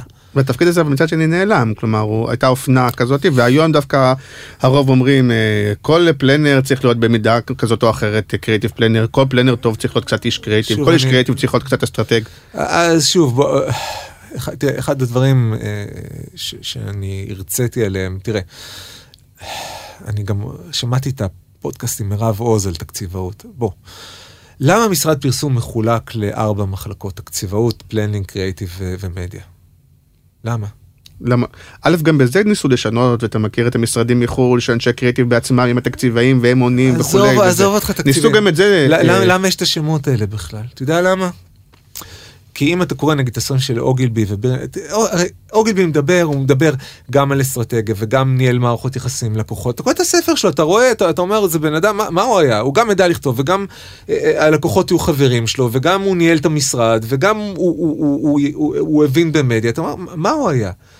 ואז אתה מבין, אתה אומר, תשמע, הרי בהתחלה חילקו מודעות, אחרי זה היית צריך תוכן מסביב למודעות, אחרי זה היית צריך לעשות עסקאות של מדיה, אחרי זה היה גופים, בקיצור, הסיבה היא פוליטית. היה מישהו שהיה צריך לטפל בלקוחות, ואז הוא היה צריך שיהיה לו שם, ואז הוא היה צריך שיהיה טייטל, ואז הוא היה צריך אנשים שיעבדו מתחתיו, ואז הוא נתן להם שם, account director, זה תקציבים. היה מישהו שהוא היה כותב, והוא כתב קופי, או עשה ארט למודעות, ואז הוא עשה את זה כבר 3-4 שנים, ואז הגיעו ג'וניורים, ואז הוא אמר, לא יכול להיות שהשם שלי יהיה כמו השם שלהם, אז אני צריך לנהל קריאיטיב, ופתאום קריאיטיב נהיה מחלקה עם דלתות ועם זה, וקראו לזה בכלל קריאיטיב, שזה בולשיט אחד גדול לקרוא לזה קריאיטיב, אם אתה רוצה לדבר על זה, ואז היה פלנינג, שהוא ב-11, והסגן פלנר, ובקצור, מערכת בירוקרטית מטומטמת לחלוטין, חסרת משמעות שנוצרה כתוצאה מבירוקרטיה, בשביל לקדם אנשים בתוך המסלולים, ואז אנשים נצמדים לכל מיני הגדרות מפגרות של אני תקציבי, אני פלנר וזה, ושוכחים שבעצם הם עובדים במקצוע מסוים. וזה חסר משמעות לחלוטין, ואני חושב שהעולם היום מבין שצריך לפרק את המערכת הזאת, אנשים בעצם משרתים את התפקידים ואת הגדרות התפקיד, במקום לשרת את מה שצריך לעשות, זה הזוי לחלוטין, אין שום סיבה להגדרות התפקיד, זה חסרות משמעות לחלוטין, אבל ההגדרה אגב הכי מפגרת, תגיד, מה זה מחלקת קריאיטיב? מה זה בכלל קריאיטיב? אתה יודע, אומרים, נהוג להגיד שזה בעצם הפס ייצור של המפעל, כלומר, הם האנשים שמייצרים בסופו של דבר רגע, אבל למה קוראים להם קריאיטיב? אני אשאל אותך שאלה, תגיד, סטיבן ספילברג הוא איש קריאטיבי? כן. פול מקארטני איש קריאטיבי? כן. ון גוך איש קריאטיבי? כן. אז למה אף אחד, אתה לא אומר שהוא קריאטיב ועובד במחלקת קריאטיב, או אף אחד לא עבד במחלקת קריאטיב? למה המקום היחידי שיש בו מחלקת קריאטיב בכל העולם, בכל המקצועות, בעיקר המקצועות הקריאטיביים, של נגנים, צעירים, אומנים, ארכיטקטים, אנשים שבאמת עושים דברים קריאטיביים, למה המקום היחידי ששמים קריאטיב בתוך המחלקה וקוראים לו קריאטיב זה משרד פרסום? למה אתה חושב? כי אני חושב שזה הקמפיין הכי גדול שעולם פרסום עשה לעצמו. אנשים לא מבינים את זה. תראה, למה יש כל כך הרבה ויכוחים למה זה קריאטיב? הרי אין לזה משמעות, כי קריאטיב במובן הכי בסיסי שלו זה אדג'קטיב. אדג'קטיב זה תואר הפועל. זאת אומרת, יפה, חכם. עכשיו, האם אתה יכול להגיד שמישהו עובד במחלקת היפה? כן, יועצות היופי בסופר פארם. עובדות במחלקת היופי, כי זה המקצוע הכי כנראה... שוב, no disrespect, כל הכבוד למי שיועצת יופי, אבל אתה מבין שזה לא... אבל למה אפשר לעשות את זה במשמעות הפשוטה של הם היוצרים, הם מתעסקים, הם בקריאיטיב והם במחלקת היצירה. תפקידם... האחרים מנהלים את העבודה, הם הלוחמים כביכול. אז למה, שוב, אז למה לאדריכלים לא קוראים קריאיטיב, ולמה למי שעובד בסטודיו וכותב מוזיקה לא קוראים קריאיטיב? כי עולם הפרסום מוכר מדיה. והדרך הוא שוק של מדיה, בסופו של דבר. בואו, אנחנו, אתה יודע, אנחנו מייפים את הדבר הזה. ובשביל להגיד, לא, אנחנו קריאיטיב, אנחנו מוכרים קריאיטיב, ובעצם אנחנו קוראים לתוצר הזה, קריאיטיב יכול להיות אחד משלושה דברים. אחד הוא יכול להיות, מה שקרה, שם המחלקה ותפקידיה, מה שקרה איזשהו כינוי בירוקרטי למי שעובד שם. הוא יכול להיות מה שקרה התוצר, אבל התוצר, אתה אומר, מודעה בגוגל, כמה פאקינג קריאטיביטי כבר, אתה יודע, אבל זה גם הקריאטיב, כי זה, כן. וזה יכול להיות, מה שאתה אומר, יפה לא יפה, אהבתי לא אהבתי, מדבר אליי לא מדבר אליי, אבל להגיד שאתה עובד במחלקת קריאטיב, זה כמו לתת לך תעודת הצטיינות, עוד לפני שהתחלת לעבוד, זאת אומרת, ותשים לב שאנשים אומרים, רגע, אני מהקריאטיב, שוב, אני לא יודע איך זה עובד, אני מהקריאטיב, אני עובד בקריאטיב, זאת אומרת שאני הקריאטיב, זאת אומרת שאתה אל תביא לי רעיון, זאת אומרת שאני יודע, זאת אומרת, עזוב, אתה בדיחות, זה לא הצד שלך. לא, זה לא בריף קריאטיב. זאת אומרת, כל העניין שלה, לסגור את הדלת, לייצר איזשהו מסתורין, כאילו באמת אנחנו רוקחים שם איזה תבשיל מכשפות סודי, ואף אחד לא יכול להיכנס לתוך הדומיין שלנו. זה הקמפיין הכי גדול שעולם הפרסום עשה עצמו, כי עולם הפרסום זה עסק של מדיה. בסופו של דבר זה עסק של מדיה. ותקרא, מה אנשים שואלים? אנשים לא שואלים האם הקריאייטיב, האם הרעיון הזה עובד לו. אנשים אומרים, תגיד, כדאי, פייסבוק עובד, גוגל עובד, ערוץ 2 כדאי, ישראל היום כדאי. גם השאלות של אנשים של מה אפקטיבי ומה לא, הם שואלים בעיקר על ערוץ המדיה. הם לא שואלים על רעיון כזה או אחר, או האם הוא עובד. ולכן... גם אם אנחנו חוזרים אחורה, גם במכרזים בעיניך זה ככה? הצעות המדיה והזה הן יותר חשובות בסוף במכרזים קודם כל זה שילוב, ובמכרזים, תראה, שוב, השאלה מה איזה קריאטיב, הבעיה שאתה נכנס לחדר אם אהבתי, לא אהבתי. וזו בעיה מאוד גדולה, כי... הלקוח נכנס לחדר. אם אתה עושה מכרז, שמה שקרא, מי שמנצח זה הקריאטיב, אז אהבתי, לא אהבתי, אבל איך תדע איזה טעם? זה יצחק, זה לא יצחק. מה הטעם? אתה יודע, שנינו רואים את אותו סרט בטלוויזיה. אני צוחק, אתה לא צוחק. אני בוכה, אתה לא בוכה. אז איך אנחנו יודעים מה טוב? מי ריגש? אז זה בעיה. אז אנחנו נמצאים בבעיה. אז אתה רוצה להגיד ללקוח, מה תקשיב? אתה צריך לראות מכלול. אתה צריך להבין שמה שאני תמיד מסביר ללקוחות, מה תקשיב? קריאטיב זה, קוראים לזה any given Sunday. בכל יום, אני כאיש קריאטיב, בכל יום נתון, זה לא משנה אם אני, זה יכול להיות איתי רייכר, זה יכול להיות זייפרד, זה יכול להיות יניב מלינרסקי, זה יכול להיות דלית אורבך, זה יכול להיות אורן פרנק, זה לא משנה. יש לך ימים טובים ויש לך ימים רעים. פגעת, לא פגעת. אלת ההשראה נגעה בך, לא נגעה בך. לפעמים אתה חושב שמשהו יכול... לפעמים אתה חושב שאתה מלא השראה, אבל לקוח פשוט לא אוהב. לפעמים אתה חושב שמשהו מדהים, וזה פשוט לא תופס בטלוויזיה. כל נגיד הבולשיט שאנשים אנחנו יכולים לעשות ויראלי. בוא נעים, אם מישהו היה יודע מה ויראלי, הוא המיליארדר היום. אף אחד לא יודע לעשות ויראלי. כל הוויראלי שהוא באמת ויראלי, הוא לא כתוצאה מכסף, הוא כתוצאה מאיזה מישהו צילם את החתול שלו, מנגן על פסנתר, ונשפך דלי מים על החתול. זאת אומרת, אנחנו לא...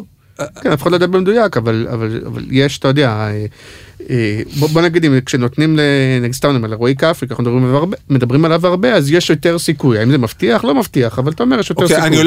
אני הולך לסייג את כל מה שאמרתי, בחוץ מרועי כפרי.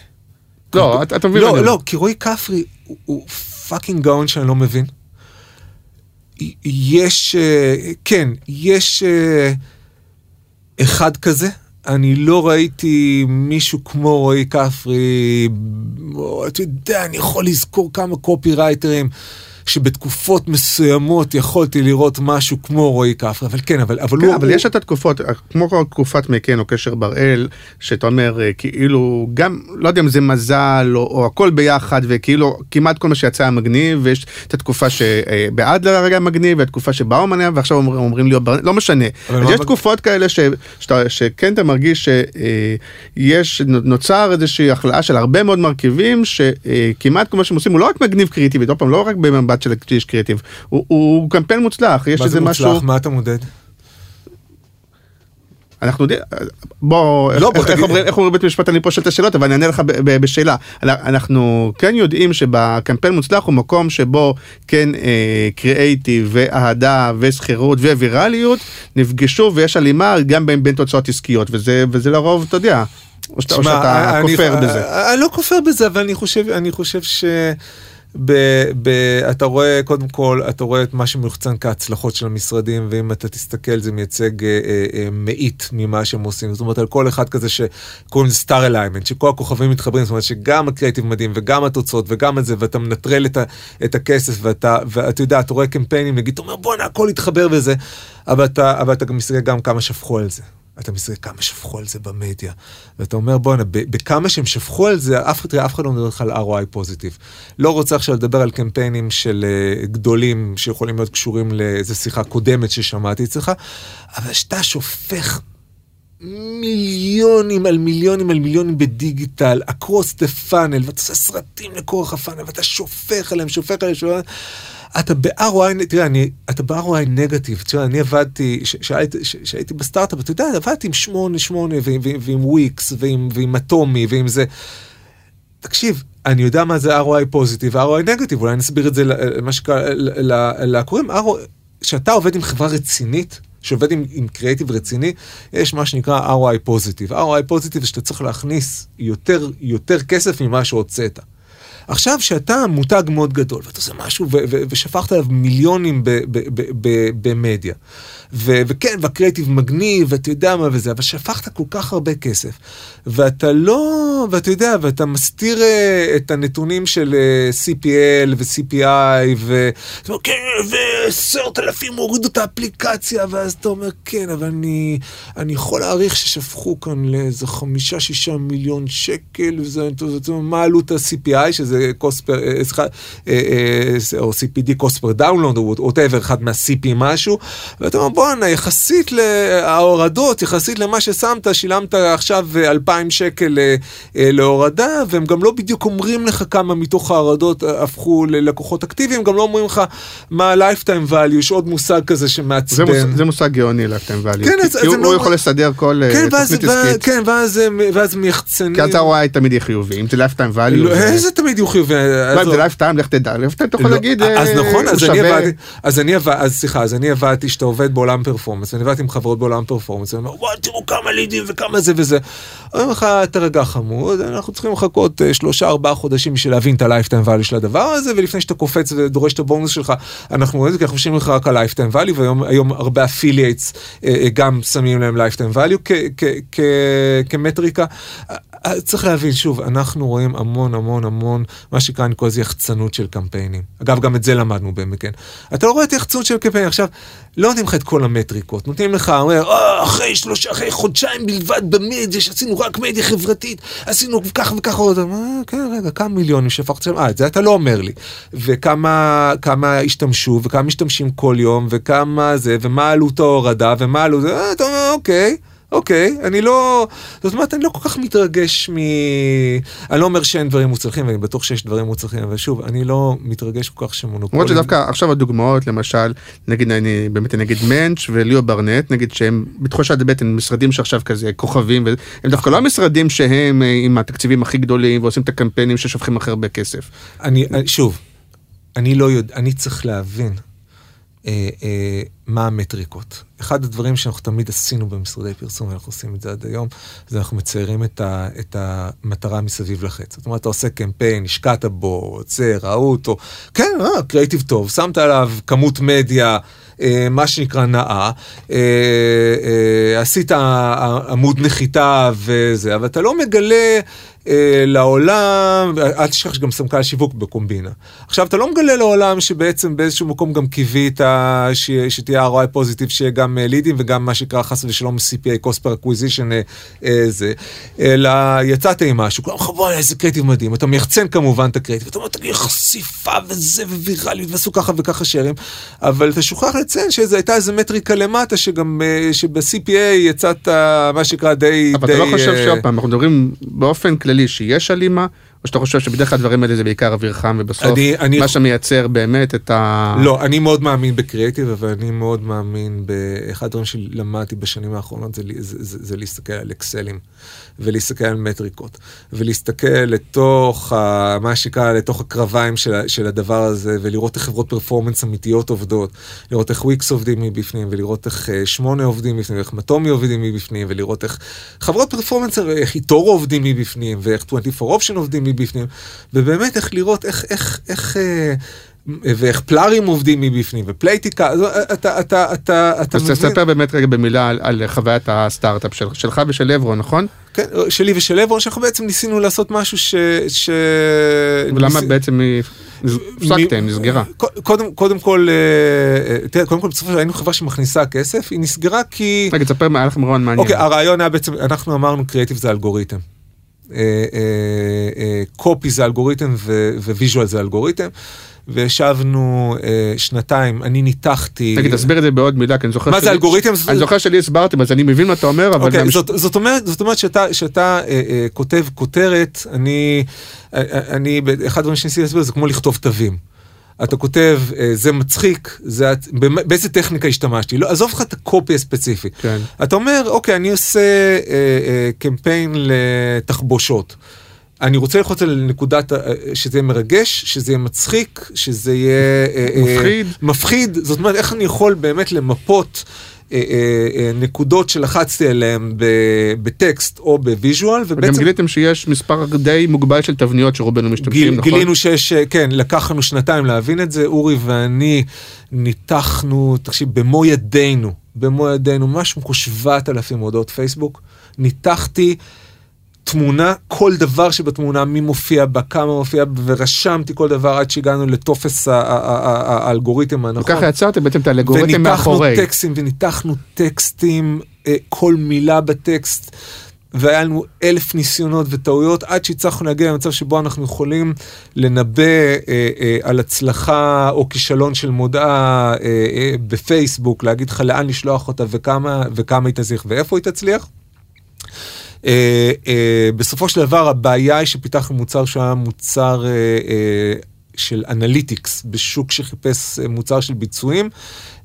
יכולנו, אם היינו רוצים ללכת להיות אייג'נסי מה שנקרא, זאת אומרת לקחת את התובנות שלנו וזה, אבל החברה כבר היינו עייפים, רצינו לפתח מוצר שהוא טכנולוגי לחלוטין, זה לא אייג'נסי, ועמדנו לצומת של, הבנו שאין לנו מספיק כסף לפתח את הטכנולוגיה, ואייג'נסי חלקנו לא רצה להיות, והחלטנו לפרק, אבל זו חברה שהיו לה לקוחות, ולקוחות משלמים. זהו, מצד אחד יש כבר רעיון גאוני, באמת גאוני, אני גם זוכר שסיפרתם לי בזמנו, מצד שני זה אומר, זה לא דבר שאני באופן אישי, או איש קריאיטיב, והיה רוצה באמת לעשות אותו עכשיו 5 שנים, כי הוא... כן, אז באמת היה איזושהי עייפות, ובאמת בסוף אמרנו, בשביל להביא את זה למקום שזה עושה כסף, זה משהו שלפחות אורי והשותף השני שלנו לא רצו לעשות, כי הוא תקשיב, די באנו משם, אני כן הייתי הולך, אבל כבר לא.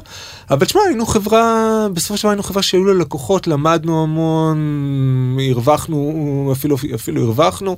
כן, זה גם הייתה הזדמנות שלך באמת להיכנס לתוך הדיגיטל, לאמא של הדיגיטל. אבל למדתי בדיגיטל, ושוב, אני חושב 3 שעות ולדבר לך כמה מרגיז אותי מה שקורה בעולם הדיגיטל, וכמה חברות גדולות קונות דברים שהם לא צריכים, מנהלות באמצעות כלים שהם לא צריכים, נכנסות למקומות שהם לא צריכות, מתוך בורות?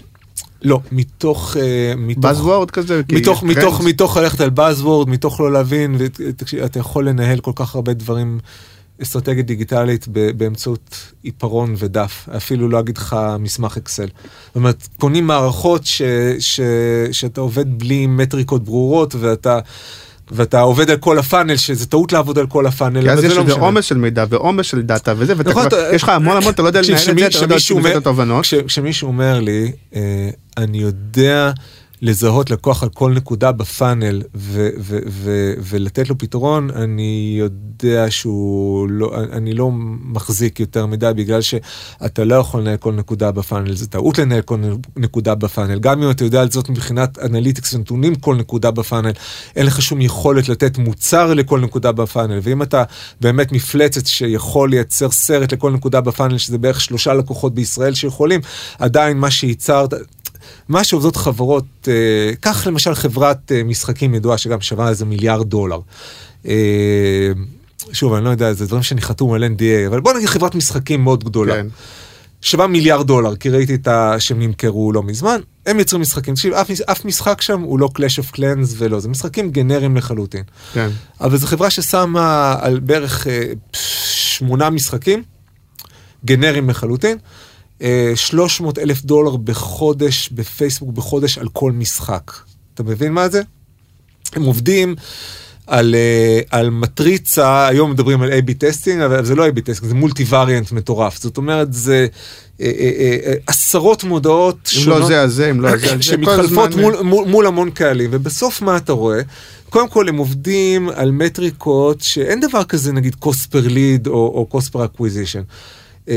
lead מחולק להם ל5 תת קטגוריות. ליד כזה, השאיר, לא השאיר וזה. אקוויזישן מחולק קצת גם לאיזה 5 קטגוריות. כשיש אחד שעשה דאונלוד, יש אחד ששיחק, יש אחד ששיחק ושם כסף, יש אחד, זאת אומרת, גם בתוך כל דבר כזה יש מחיר ויש אסטרטגיות מול הדברים האלה, וגם כשיש לך את כל המטריקות האלה, בסופו של דבר אתה מסתכל על עשרות מודעות, ואתה רואה שיש לך long tail, זאת אומרת, 3 מודעות מקבלות את רוב הספנד, אני משתמש במונחים... כן, בסדר. רוב הספנד זה ההשקעה של ההשקעה, זאת אומרת, אם יש לך נגיד 50 מודעות, תמיד אתה רואה, ואני מדבר לך אסטרטגיות של רוב החברות הגדולות, אתה רואה שבסופו של דבר 2-3 קריאטיבים מקבלים 95% או 90% מההוצאה, וכל השאר זה long tail מטורף. עכשיו אתה מסתכל על המודעות האלה, והם עושים המון ממאוד קריאטיביות למאוד בנאליות, אין לך שום מושג למה הם מצליחות או לא. אתה אומר, אני בתור איש קריאטיב, אם היית נותן לי לנחש איזה הצליחו, הייתי מנחש על 5 אחרות שהיו מצליחות.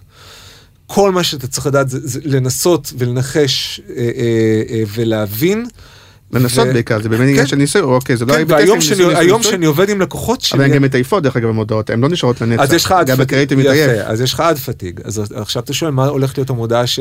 עד פתיג זה... אני משתמש... זה מושג שאני לא מכיר, אבל אני מבין מהקשר. פתיג זה תשישות, עד פתיג זה שמודעה מגיעה לסוף שלה. מה שקורה זה שעם כל האנליטיקס שלהם הם מאמרים כמו משוגעים על המודעה, עד שהיא תשחק, נכנסים, ברגע שהיא מתחילה להישחק, הם רק אז הם משנים את הרקע שלה לאדום, מעלים את הבאנר בשביל לסחוט את הלימון עוד קצת, ואז הם נכנסים לפאניקה ולוקחים צוותים ומביאים שוב מודות, אף אחד לא, זאת אומרת המון דברים שאתה רואה את השכל שחברות שחיות על חרבן, כמו חברות פוקס, חברות גיימינג וחברות גיימינג שחיות על חרבן, הם חיות על ROI פוזיטיב. ואתה רואה איך הם עובדות, ואיך הם עובדים כמו רוצחים, לפעמים כמו מאמרים, לפעמים עושים שטויות, ולפעמים, אבל הם חיים על נתונים כמו ברוקרים.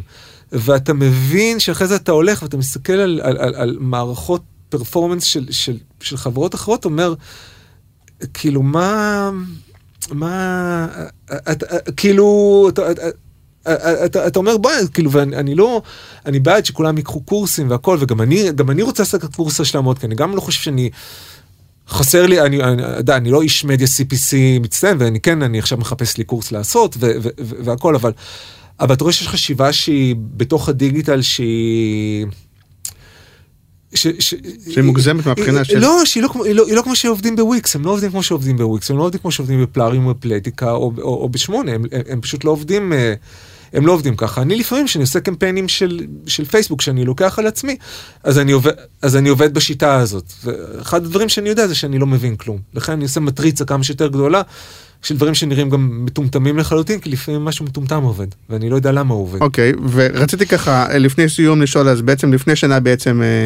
לפני שנה סגרנו, וחזרת בעצם לעשות את מה שאתה... האמת שתמיד... עשית את זה במקביל תמיד? עשיתי את זה במקביל תמיד, קצת צמצמתי את הייעוץ, וכזה ל-30-40% מהזמני, ומזלי ששמרתי עליו, כי זה מה שבאמת החזיק אותי כלכלית, ולא הייתי צריך את זה. אז רק תגיד במילה קדימה, מה מעניין לך לעשות? אז קודם כל, הייעוץ, אני תמיד אוהב את זה, אני חושב שלא משנה מה אני אעשה, כי זה מלמד אותי, ואני לומד מלקוחות שלי, זה אף פעם לא אותו ייעוץ, לפעמים אני צריך לכתוב, לפעמים אני מדבר, לפעמים אני רק זה, ואני לומד דברים חדשים, ואני אוהב לייעץ, זה כיף לי.